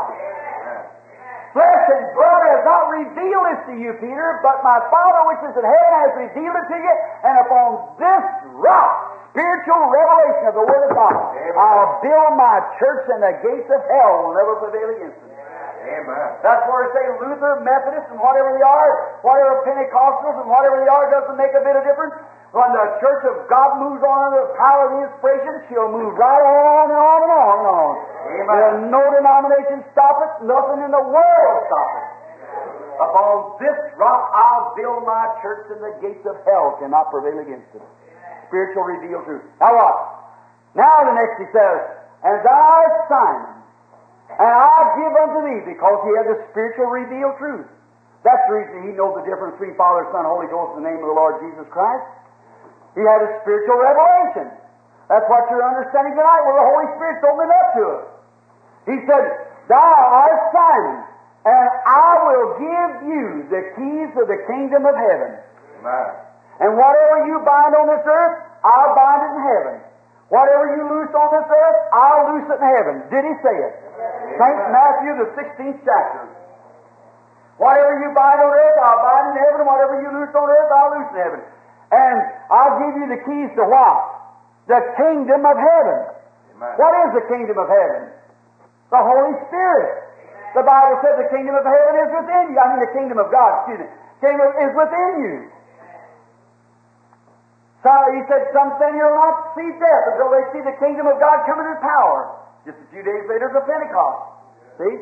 Some stand here, right in that same thing he was saying. Some of you stand here, just been transfigured, said, won't see death until you see the kingdom of God coming in power. The Bible said the kingdom's within you. When Jesus rose from the dead, remember, he had on his side the keys of death and hell. Not the keys of the kingdom. That was given to the church. Now, Peter had the keys. Do you believe Jesus will keep his word? If he doesn't, brother, he wasn't God, that's all. Now, he said, Peter, I'll give you the keys to the kingdom. In other words, to the Holy Spirit. Whatever you bind on earth, I'll bind in heaven. Now look what an arrow they made. Go out and forgive sins and so forth like that. What an arrow. Let's see. They put the keys on him. Now, he set his face right straight to Jerusalem. He was crucified, died, rose the third day, was on earth 40 days among men, ascended up into heaven, told them to wait till they seen the kingdom of God come upon them. At this time, the Father will restore the kingdom in a spiritual form to them. They went up to the city of Jerusalem and waited there for 10 days and nights, and all of a sudden, the baptism of the Holy Spirit, the kingdom of God, come with power upon them. Is that right? Amen. Now what? Peter, uneducated, couldn't even sign his own name. A pope. Yeah, a pope. Stood up on a little soapbox or something and began to preach. He said, you men of Judea and you dwell in Jerusalem, let this be known to you in the heart of my words. These are not drunk as you suppose, seems the third hour of the day, but this is that which is spoken of the prophet Joel. It'll come to pass in the last days, saith God, I'll pour out my spirit upon all flesh. Your sons and daughters shall prophesy, and all my handmaids and maidservants. Well, I'll pour out of my spirit, and they shall prophesy. I'll show wonders in the heavens above and earth below, fire, pillars of fire, vapors of smoke. On he went speaking of David and so forth. And when these critics stood there, said then, man, brothers, what can we do to be saved? Oh, be careful, Peter. You got the keys hanging on now. Is that right? Amen. The first gospel message, Jesus a few days before that, before he was crucified, said, Peter, I'll give you the keys. Whatever you bind, I'll bind it. Whatever you loose, I'll loose it. Amen. Now, whatever you do, I'll recognize in heaven. If he's a man of his word, he'll keep his word. Amen. And here he is sitting here, the Holy Ghost has fell for his first time, and Peter is asked, what can we do to be saved? Watch out. You're sticking the key into the kingdom for the first time.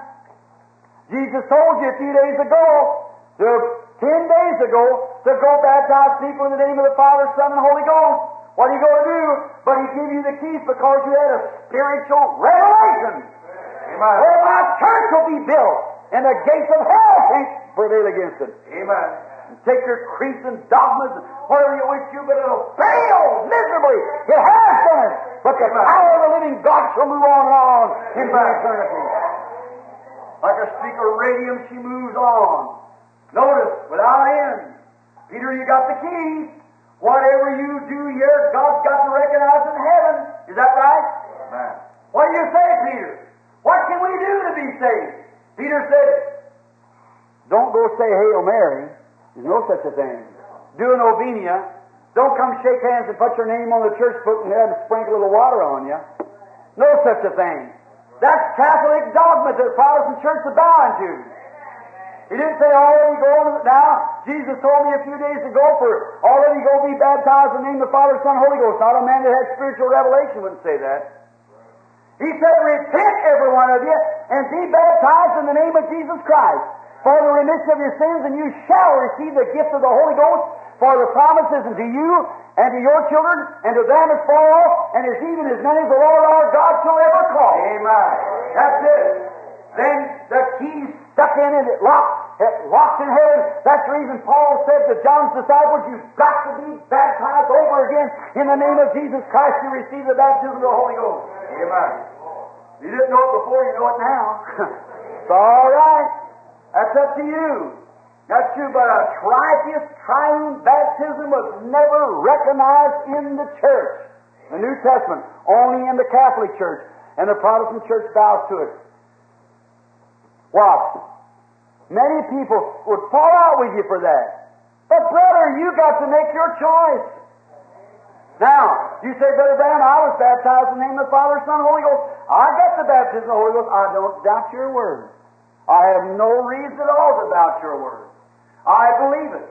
I believe God gave them the Holy Ghost up there before they was baptized at all. But when Peter told them what to do, they went and done it. That's right. Now you know what to do. That's right. And if you refuse to walk in light when light's brought forth, you turn to darkness. Amen. Right.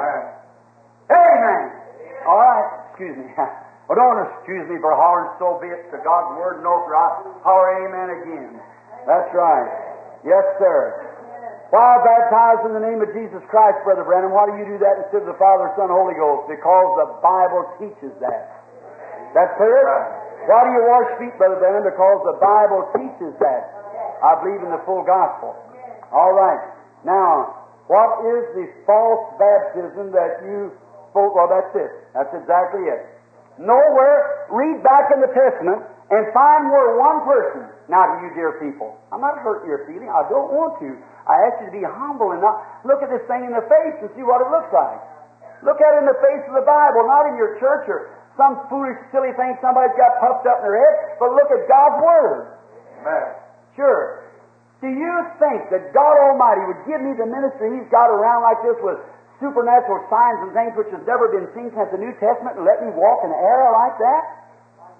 Certainly not. Brother, when I come back from overseas, I'm putting the biggest part of my time not on divine healings and miracles, but preaching the Word of God. That's exactly right. Truly. Now, let's see. Does this church teach that you have to speak in tongues to receive the Holy Ghost? No, sir. No, we don't. Speaking in tongues is a gift of the Holy Ghost. See, not the Holy Ghost. It's a gift. This tree bears 9 manners of fruit. Is that right? Amen. If you look on an apple tree, it's got apples, you say it's an apple tree. Look on a tree, it's got pears, you say it's a pear tree. No matter if it's got sycamore bark on it, got pears on it, the life of it is what? The life of it is pear tree life. Is that right? Amen. Now, this tree of God bears 9 spiritual fruits. Is that right? Amen. All right. There's all different. Said one is given teach, knowledge, wisdom, understanding, and speaking in tongues, interpretation of tongues. 9 different spiritual gifts grow on this tree of God. Is that right? When I just speak in tongues isn't the only one. There's others in there too. Now you can speak with tongues and still not have the Holy Ghost. I just remember that. I've seen witches and wizards come up speaking in tongues. And they ain't got the Holy Ghost. You know, I've seen them come up shouting and jumping and they ain't got the Holy Ghost. I stood in the corn dance here not long ago out in a little piece from Douglas, Arizona up there, Seen that corn dance was had up there, and that wizard come out there and carried on terribly and everything. Carried on and threw dirt over in there. That didn't mean he was saved. The man was a witch doctor. I stood in Africa and seen witch doctors come up and challenge me like that with their enchantments and even drunk blood out of a human skull. That's right. You better know what you're talking about when you face that. I've seen the power of Almighty God bind that man till he couldn't move. So then his eyes glassy like that, and they pack him away. Amen. Yes, sir. Brother, God is real. Amen. Right. But God is a spirit, not confined only to speaking in tongues or this, that, or the other. I say that any man, that's the trouble of the church here. See, Pentecost went wild on that one thing. They got out the people instead of laying hands on them and them receiving the Holy Ghost, they got out the altar and began to beat him on the back, holler, say it, say it, say it, and say a word over and over till they got confusion and not tongues. If a genuine Holy Ghost person is born to the Spirit of God, he'll live a godly life. Some of them men was living horrible lives, and you know that, and their fruits prove that there wasn't. Jesus said, by their fruits you shall know them. And the fruit of the Spirit is not speaking in tongues, that's the gift of the Spirit. Peter never said, repent, be baptized in the name of Jesus Christ, and you shall receive the Holy Ghost. He said, you shall receive the gift of the Holy Ghost when they heard these tongues and people speaking. It's one of the Holy Ghost gifts that they receive. Amen. All right, got to hurry. I have two boys, one 2 and one 5, and they have been sprinkled. Should they be baptized by mercy? Well, now, sister or brother, whoever you are, that's up to you. I've got a little girl. My little boy, Billy Paul, was 16 years old. And when I baptized him in the name of the Lord Jesus right here, my little girl's 8 years old. She come to me and got up on my lap and she said, Daddy, I want to believe on the Lord Jesus Christ, and I want to be baptized. And I baptized the little girl at 8. When them little kiddies wants to be baptized, baptize them. If they're not, why, if they're just go ahead, that's up to you. Whatever the Lord says. Will only those who have the baptism of the Holy Ghost be in the rapture of the church, or will all believers be indicated? We haven't got time to justify that. But, brother, only the Holy Ghost bride will be in the rapture. See? The Bible strictly, the others won't be lost. Look, who's going to judge the earth? Saints. Daniel said, I saw him come to the Ancient of Time. And he came with 10,000 times 10,000s of his saints. Is that right? Yeah. The rapture. The church had gone on. Then they come down, and the judgment was set, and the books were opened. Is that right? And another book was opened, which was the book of life. The sanctified believer that hadn't received the Holy Ghost. Didn't Jesus teach that 10 virgins went out to meet the bridegroom? And 5 of them, all of them were virgins, pure, holy. And these went to sleep and didn't get the Holy Ghost, and these got the Holy Ghost, had oil in their lamps. And when the bridegroom come, the boys come shouting, they said, oh, let us go and give us some of your oil. He said, go to him and buy us, pray up. Get it now. But they couldn't, and while he was gone, the virgins went into the wedding supper, and they were cast in outer darkness where they were weeping and wailing and gnashing of teeth. Didn't Revelations last night, in the 12th chapter, the night before last, teach that the red dragon spurted water out of his mouth to make war with the remnant of the woman's seed that had faith in God and kept the commandments of Jesus Christ?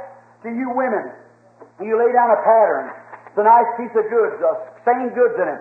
But you take like this and lay your pattern just the way that you're going to cut it. And then you cut it, that's up to you. But you take the goods that you cut to make your garment out of, and the rest of it is used. It's just as good a goods as the rest of it. But by election, you have chose that. Is that right? Amen. The rest of it is just as holy and just as good and just as expensive as the rest of it, but that was your choice. And God has promised that we are going in the rapture by election. Amen. And the Bible said, and the rest of the dead live not for 1,000 years. Is that right? Amen. So only, you not be lost, but the Holy Ghost-filled bride will go in the rapture. The rest of them will come through judgment while they didn't.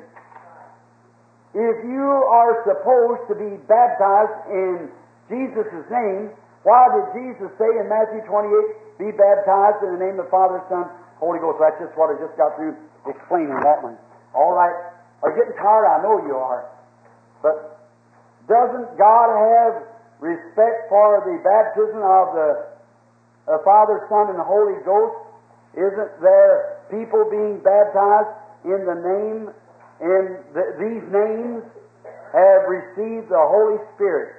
Did Jesus come to glorify the Father? Wouldn't this baptism be recognized? Yes. Jesus came to glorify the Father. Look, in St. John, the 14th chapter, if you just wait just about 3 more, we'll have it over, I believe. Look, now we get some new ones tomorrow. And then, because I'll really get some back from tonight, I believe. Notice, this is church old. This we're going on. Look, Jesus come to manifest the Father. Yes. Look, in the beginning, God made man in His own image. Is that right? Yes. Well, what is God? A spirit. St. John, the 4th chapter, Jesus speaking to the woman at the well, He said, God is a spirit, and they that worship Him must worship Him in spirit and truth. Is that right? If God made man in His own image, what kind of a man did He make then? A spirit man. In Genesis 2, there was no man to till the soil, and God made man out of the dust of the earth, not in His image, but in the image of animal life. And He put the spirit of man in this animal man here, and he become a living soul. Now that's the difference between the man and the animal. The animal don't build automobiles, and he doesn't do things like help his living and so forth like that. He's an animal, dumb brute. He hasn't got a soul. He can't read and write. He can't talk, speak. He's a dumb brute. But a man is in flesh like a brute, but he's got a soul of God in him, what makes him immortal. And he can invent, look what he can do. He's almost on the equal with God because he's the Son of God, even in his fallen estate. He's wonderful. Look at him. See, that's it. Then, when man fell in flesh, and if God sent another individual besides himself down, he was unjust. The only way God could justly do it was take the man's place himself. What if I made Brother Neville die for this woman here? What if I made this woman die for this woman here? It would have been I had to rule over you. I could not be just and do that. If I pronounce death and want you to live, I've got to take your place to justify you. And then God, who was in the image of spirit, without image rather, the Bible said God's without form. All right, then God had to take on form, and He overshadowed a virgin and created in her a blood cell without sexual anything to do with it, and created a blood cell that developed into the Son of God, and God came down and dwelt in His Son, Christ Jesus, making Him God on earth. Amen. When St. John Thomas said, Lord, show us the Father, and it's the Father. He said, I've been so long with you, you don't know me? Amen. He said, why sayest thou, show us the Father? Why, he said, when you see me, you see the Father. I and my Father are one. My Father dwelleth in me. Amen. A lady here not long ago, I was talking to her, jumped up and said, oh, Brother Branham, said, I know what you mean. They're one. Sure they're one. Said, you and your wife are one, too. That's the kind of one they are. I said, I beg your pardon. I said, they're not. I said, do you see me? He said, sure. I said, you see my wife? He said, no. I said, then there's a different kind of one than what me and my wife are. I said, that's right. Jesus said, you can't see me without seeing the Father. Certainly not. It's the second part of the 3-foot rule. The same rule. It's God. Jesus Christ was either God or the greatest deceiver the world ever had. Amen. Listen, a woman said to me not long ago, said, I'll prove to you, a Christian Science woman. Now, Christian Science friend, be reverent just a minute, see. It said, I'll prove to you that He wasn't nothing but a man. Said, you put too much bragging on Jesus. I said, if I bragged day and night, I could not give Him what's coming to Him. I said, no wonder. While Isaiah tried to name Him, he said, He's wonderful, Counselor, Prince of Peace, Mighty God, Everlasting Father. All of that, He's Alpha, Omega, the beginning and the ending, the root and offspring of David, the bright morning star, Father, Son, Holy Ghost. In Him dwell the fullness of the Godhead bodily, said the Bible. Amen. The fullness of God was in Him. She said, I'll tell you, when He went down to pray for Lazarus, to raise Lazarus up, said, I'll prove to you he was just a man. I said, let's see you do it. Said the Bible said He wept. And that proves that He was a man, He could weep. I said, sure, that was the Son that was weeping. He was a God-man. He was a triune being, just like I am. You are. We're soul, body, and spirit. Amen. He was Father, Son, and Holy Ghost. Amen. In the deity of God, that's who He was. He was deity Himself. Yeah. How could he do anything there when there's his own children crying for his blood? If it had been something else, that was his own children crying for his blood. No wonder he wept for them. Amen. How would a man and his own kids crying for his blood? How could he feel? Either condemn them to hell forever or give his life. He was God giving his life for his children. Amen. Deity dwelt in him. That's who he was. The woman said, look, he said, Reverend Branham, I'll prove to you.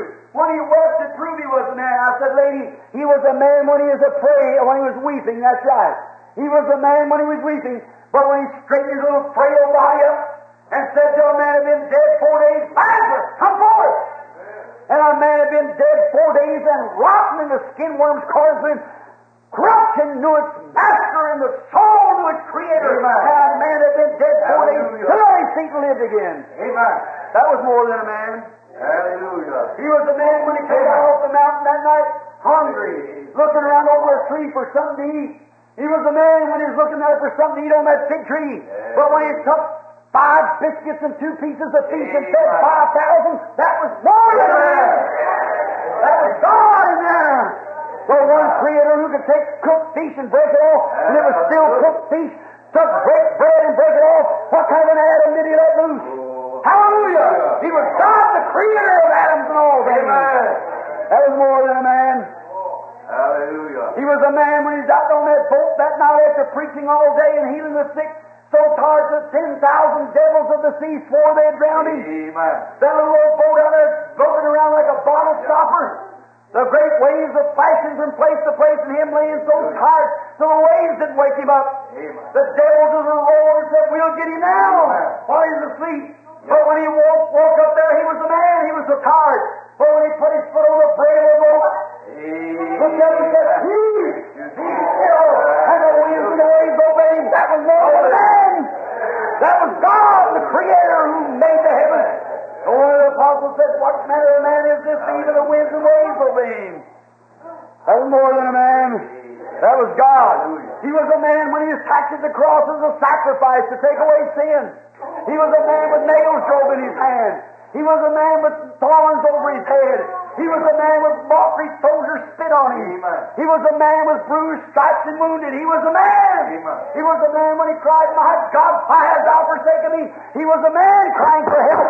But on Easter morning when the seals of death broke in the multitude, that was more than a man. He proved he was God. Living, he loved me. Dying, he saved me. Buried, he carried my sins far away. Rising, he justified freely forever. Someday he's coming. Oh, on glorious days. Oh, mid-rendering rocks and darkening skies. My Savior bowed his head and died. The opening veil revealed the way to heaven's joy. Hallelujah. No wonder every brute screamed out, all hail the power of Jesus' name. Let angels prostrate fall, bring forth the royal diadem and crown him Lord of all. Amen. Hallelujah. That's that great person, the Lord Jesus. He was Jehovah. God unveiled His flesh. The Bible said, whatever you do in word and deed, do it all in His name. The Bible said the whole family in heaven is named Jesus. And the whole family on earth is named Jesus. Let's pray in His name, live in His name, teach in His name, die in His name, buried in His name, baptized in His name, resurrect in His name, go to heaven in His name. That's His name, and His bride is named Miss Jesus. Amen. He'll take a people out of the Gentiles for His name's sake. Amen. And I'm not a oneness. Amen. No, sir. You Trinitarian people, get the house away from me. I am not a oneness. No, sir. I'm not a oneness, neither a Trinitarian. I believe what the Bible says. Amen. That's correctly. Amen. Hallelujah. I get too much on one. What was that? Did I get it out? Or? Hallelujah. Let's see, what was it? Oh, yes, that's right, about this. How the Father was in Christ. He was a man. He was a God-man. Does not the Pentecostal church baptize in the name of the Father, Son, and Holy Ghost, some of them? If a person dies without the baptism of the Holy Ghost, will he be lost? No, sir. If he's a believer, he'll come in the resurrection, the second resurrection. If he's got the baptism, he'll go in the first resurrection. Now, you have to almost take the words. That ain't satisfying. Then you ask me, I'll give you scripture, because I'm trying to get just 2 or 3 more here, then we're finished.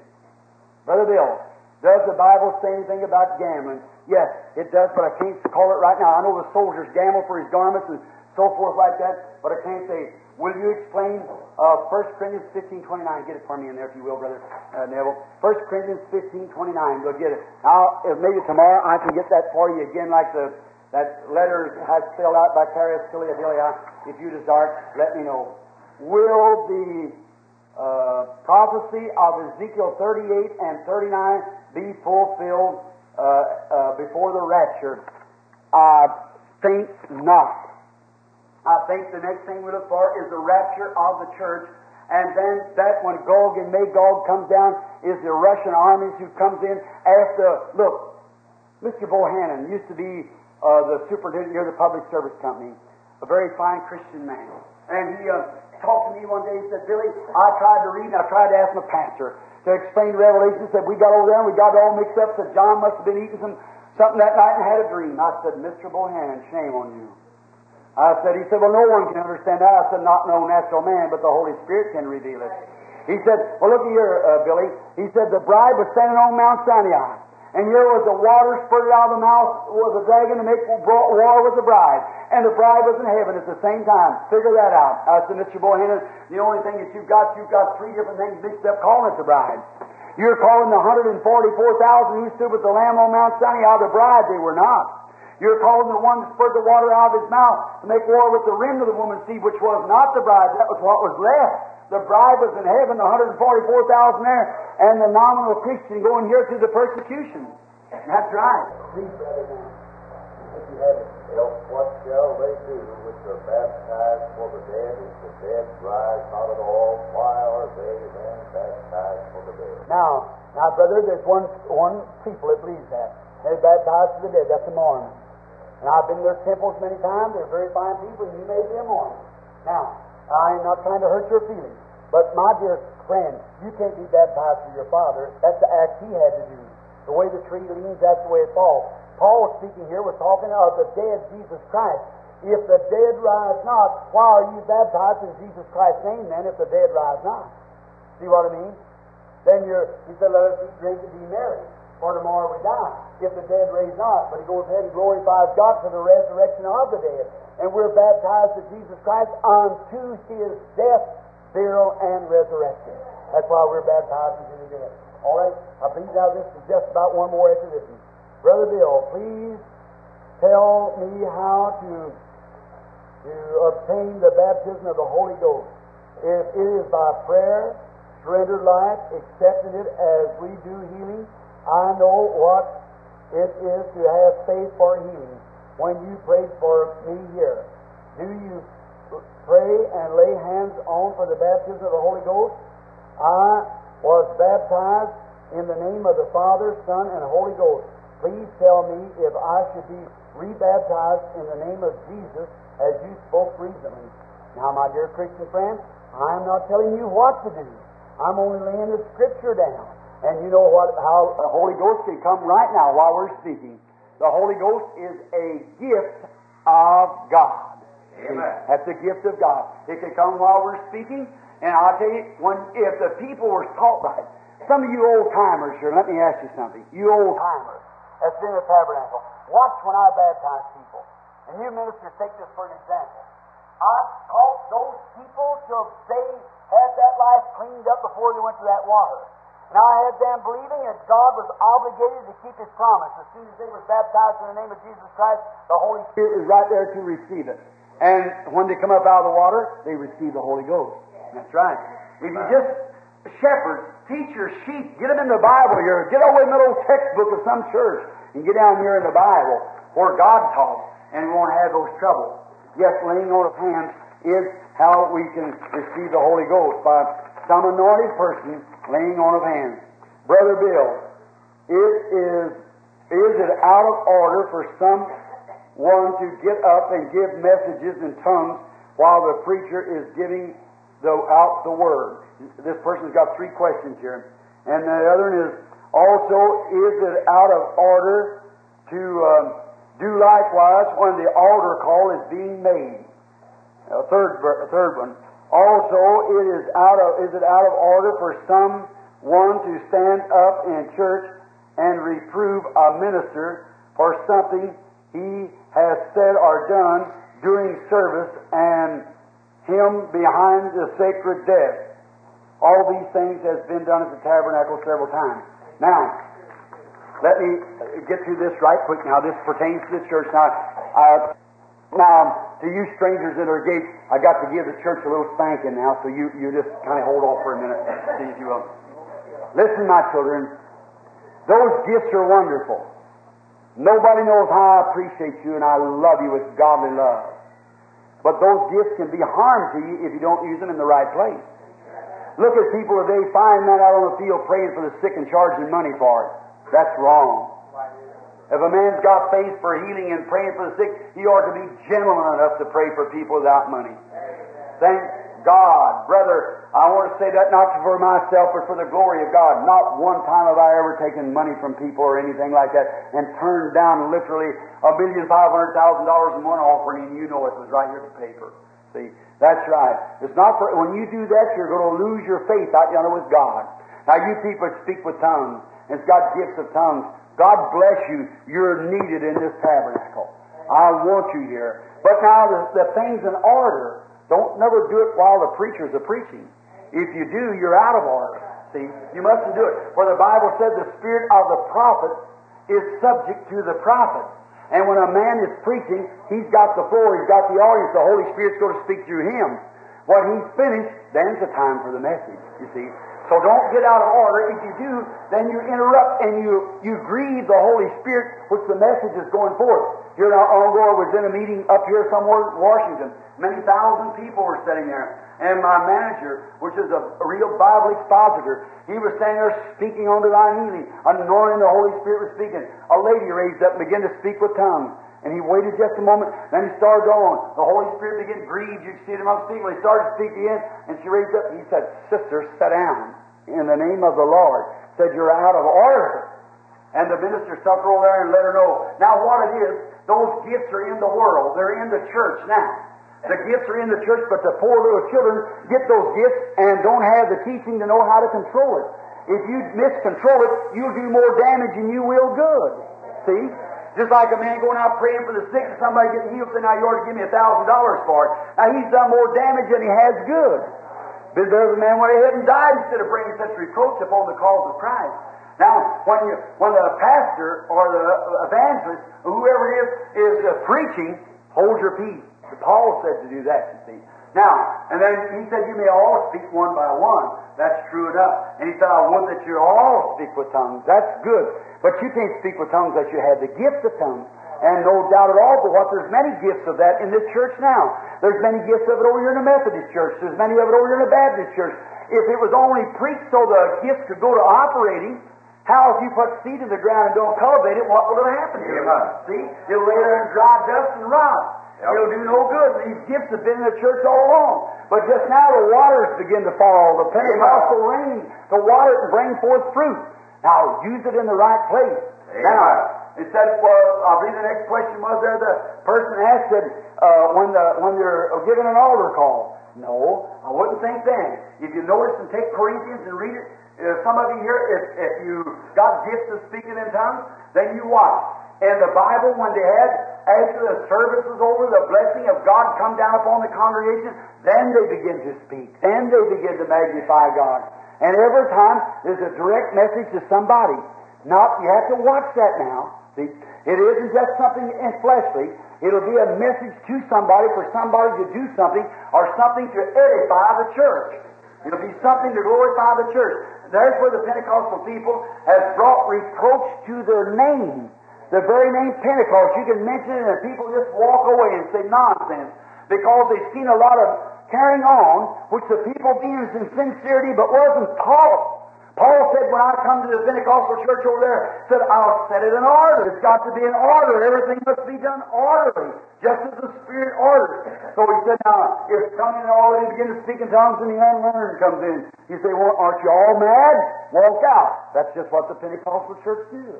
He said, now, he said, if one of you prophesy and reveals the secrets of something, one of you be a prophet, in other words. He said, then won't the people fall down and say, "God is with you." Well, how could I deny the gift of speaking in tongues when I'd have to deny the gift of prophecy. I'd have to deny these other gifts. Now, in most of the churches, the big churches, the Nazarene, Pilgrim Holiness, and so forth, they think if a man speaks in tongues, he's the devil. That's blasphemy against the Holy Ghost, which is no forgiveness. Amen. That's what the Jews done. Made fun of the people with the Holy Ghost and were condemned and lost for it. Correct. Jesus said, if you speak one word against the Holy Ghost, it will never be forgiven you in this world or the world to come. So be careful. If you don't understand, sit still. And you people who's got the Holy Ghost and is called into offices, teachers. Now, could you imagine, here's me standing here trying to teach, and here's a gentleman beside me start teaching at the same time. Another man standing out here singing a Jubilee song. Well, what a confusion. Well, that's what it is about speaking in tongues. Let it come orderly. Just as the Spirit will give it, you can speak with tongues. Now you say, well, Brother Brown, I can't help it. Oh, yes, you can. Paul said you could. He says, there be one among you who speaks with tongues, and there be no interpreter. Let him hold his peace. No matter how much it wants to speak, hold your peace. That's a gift, brother. I pray God let me have another revival here some of these days where we can get into them things for you, see? Where you can see it's a gift, and that gift wants to operate all the time, see? But you've got to have the wisdom of the Holy Spirit here to know when and how to operate that gift. And that you say, well, glory to God. The Bible said when the Holy Ghost has come, you don't need any teacher. He's the teacher himself. Oh, brother, how can you be so little to read the Scripture? Why did the Holy Ghost set teachers in the church then? Amen. So I don't have to have anybody teach me. The Holy Ghost teaches me. It does through a teacher. He set teachers in the church. He said, are all teachers, are all apostles, all gifts of healing? The Holy Ghost set these things in the church. He operates them all. And each one of them operates orderly. Not just like my foot, when I'm saying, I'm going this way, the other say, I'm going back this way. Now, what are you going to do? The hand said, I'm going up, and the other's going around this way. What kind of a shape's the body going to get into? See? But now, if the mind here says, foot move forward, both of you. Hands, you go with them. Head, you stay straight. Arms, you do the same.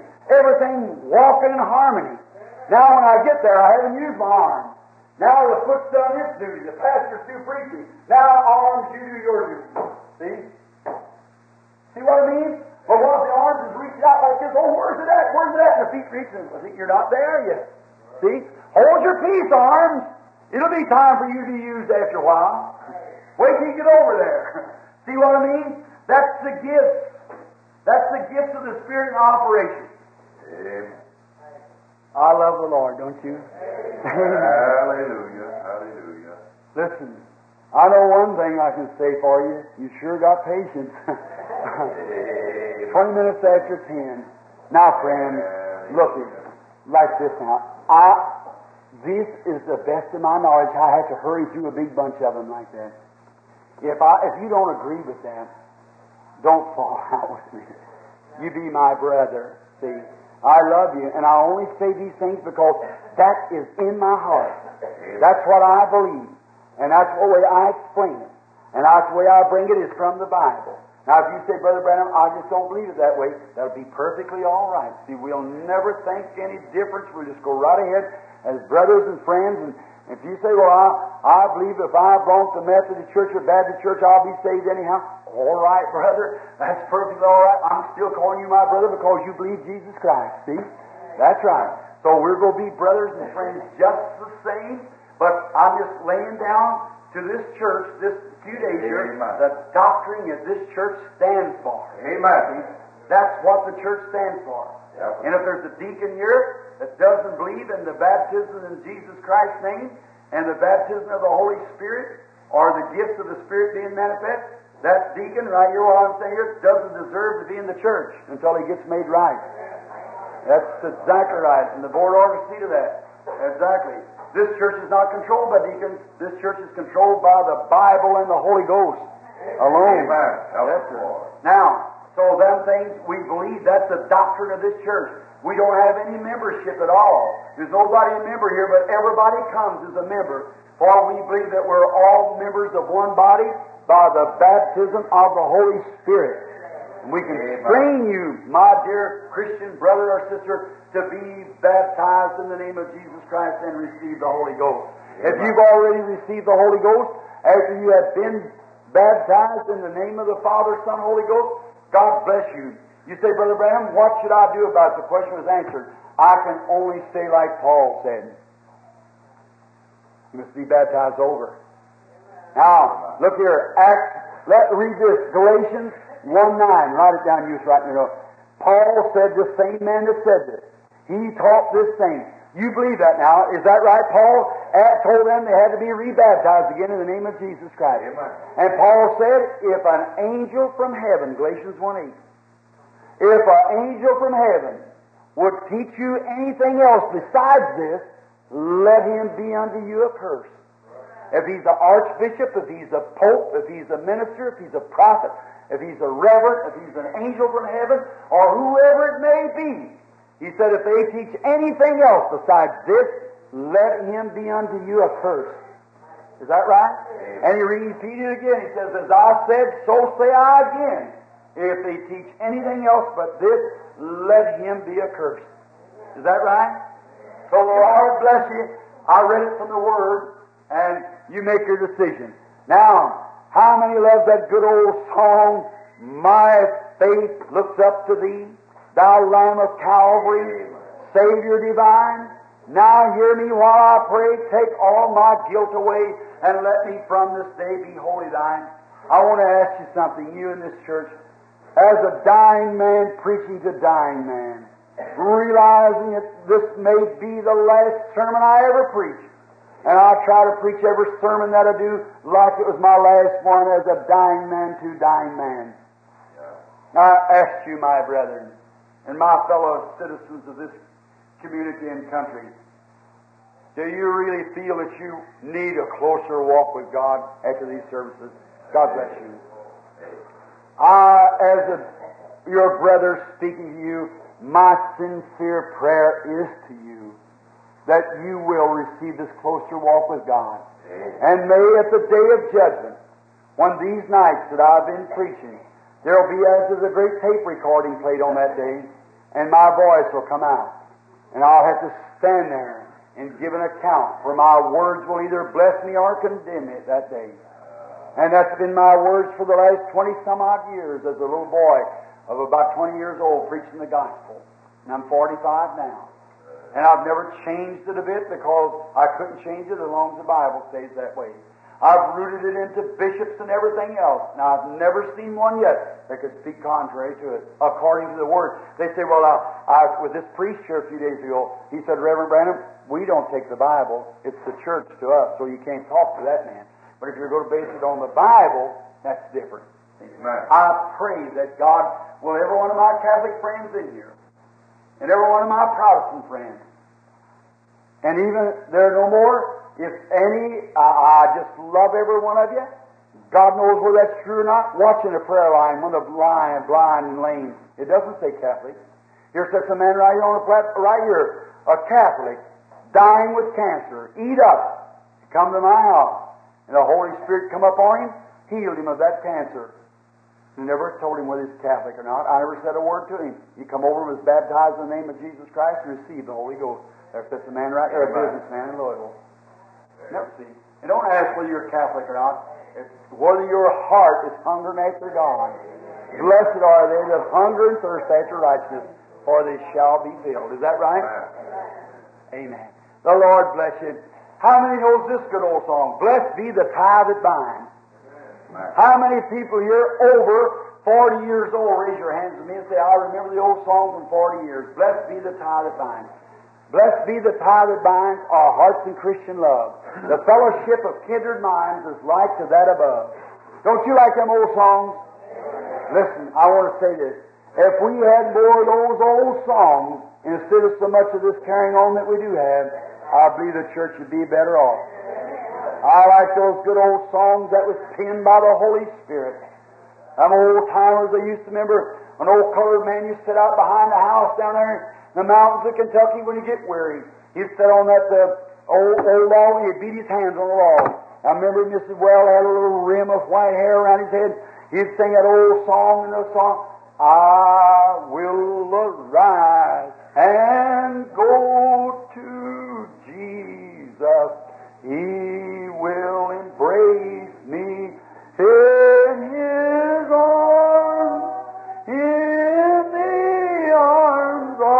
my dear Savior. Oh, there are 10,000 charms. Not much melody to it. How many ever heard that old song? My, that's fine. Listen.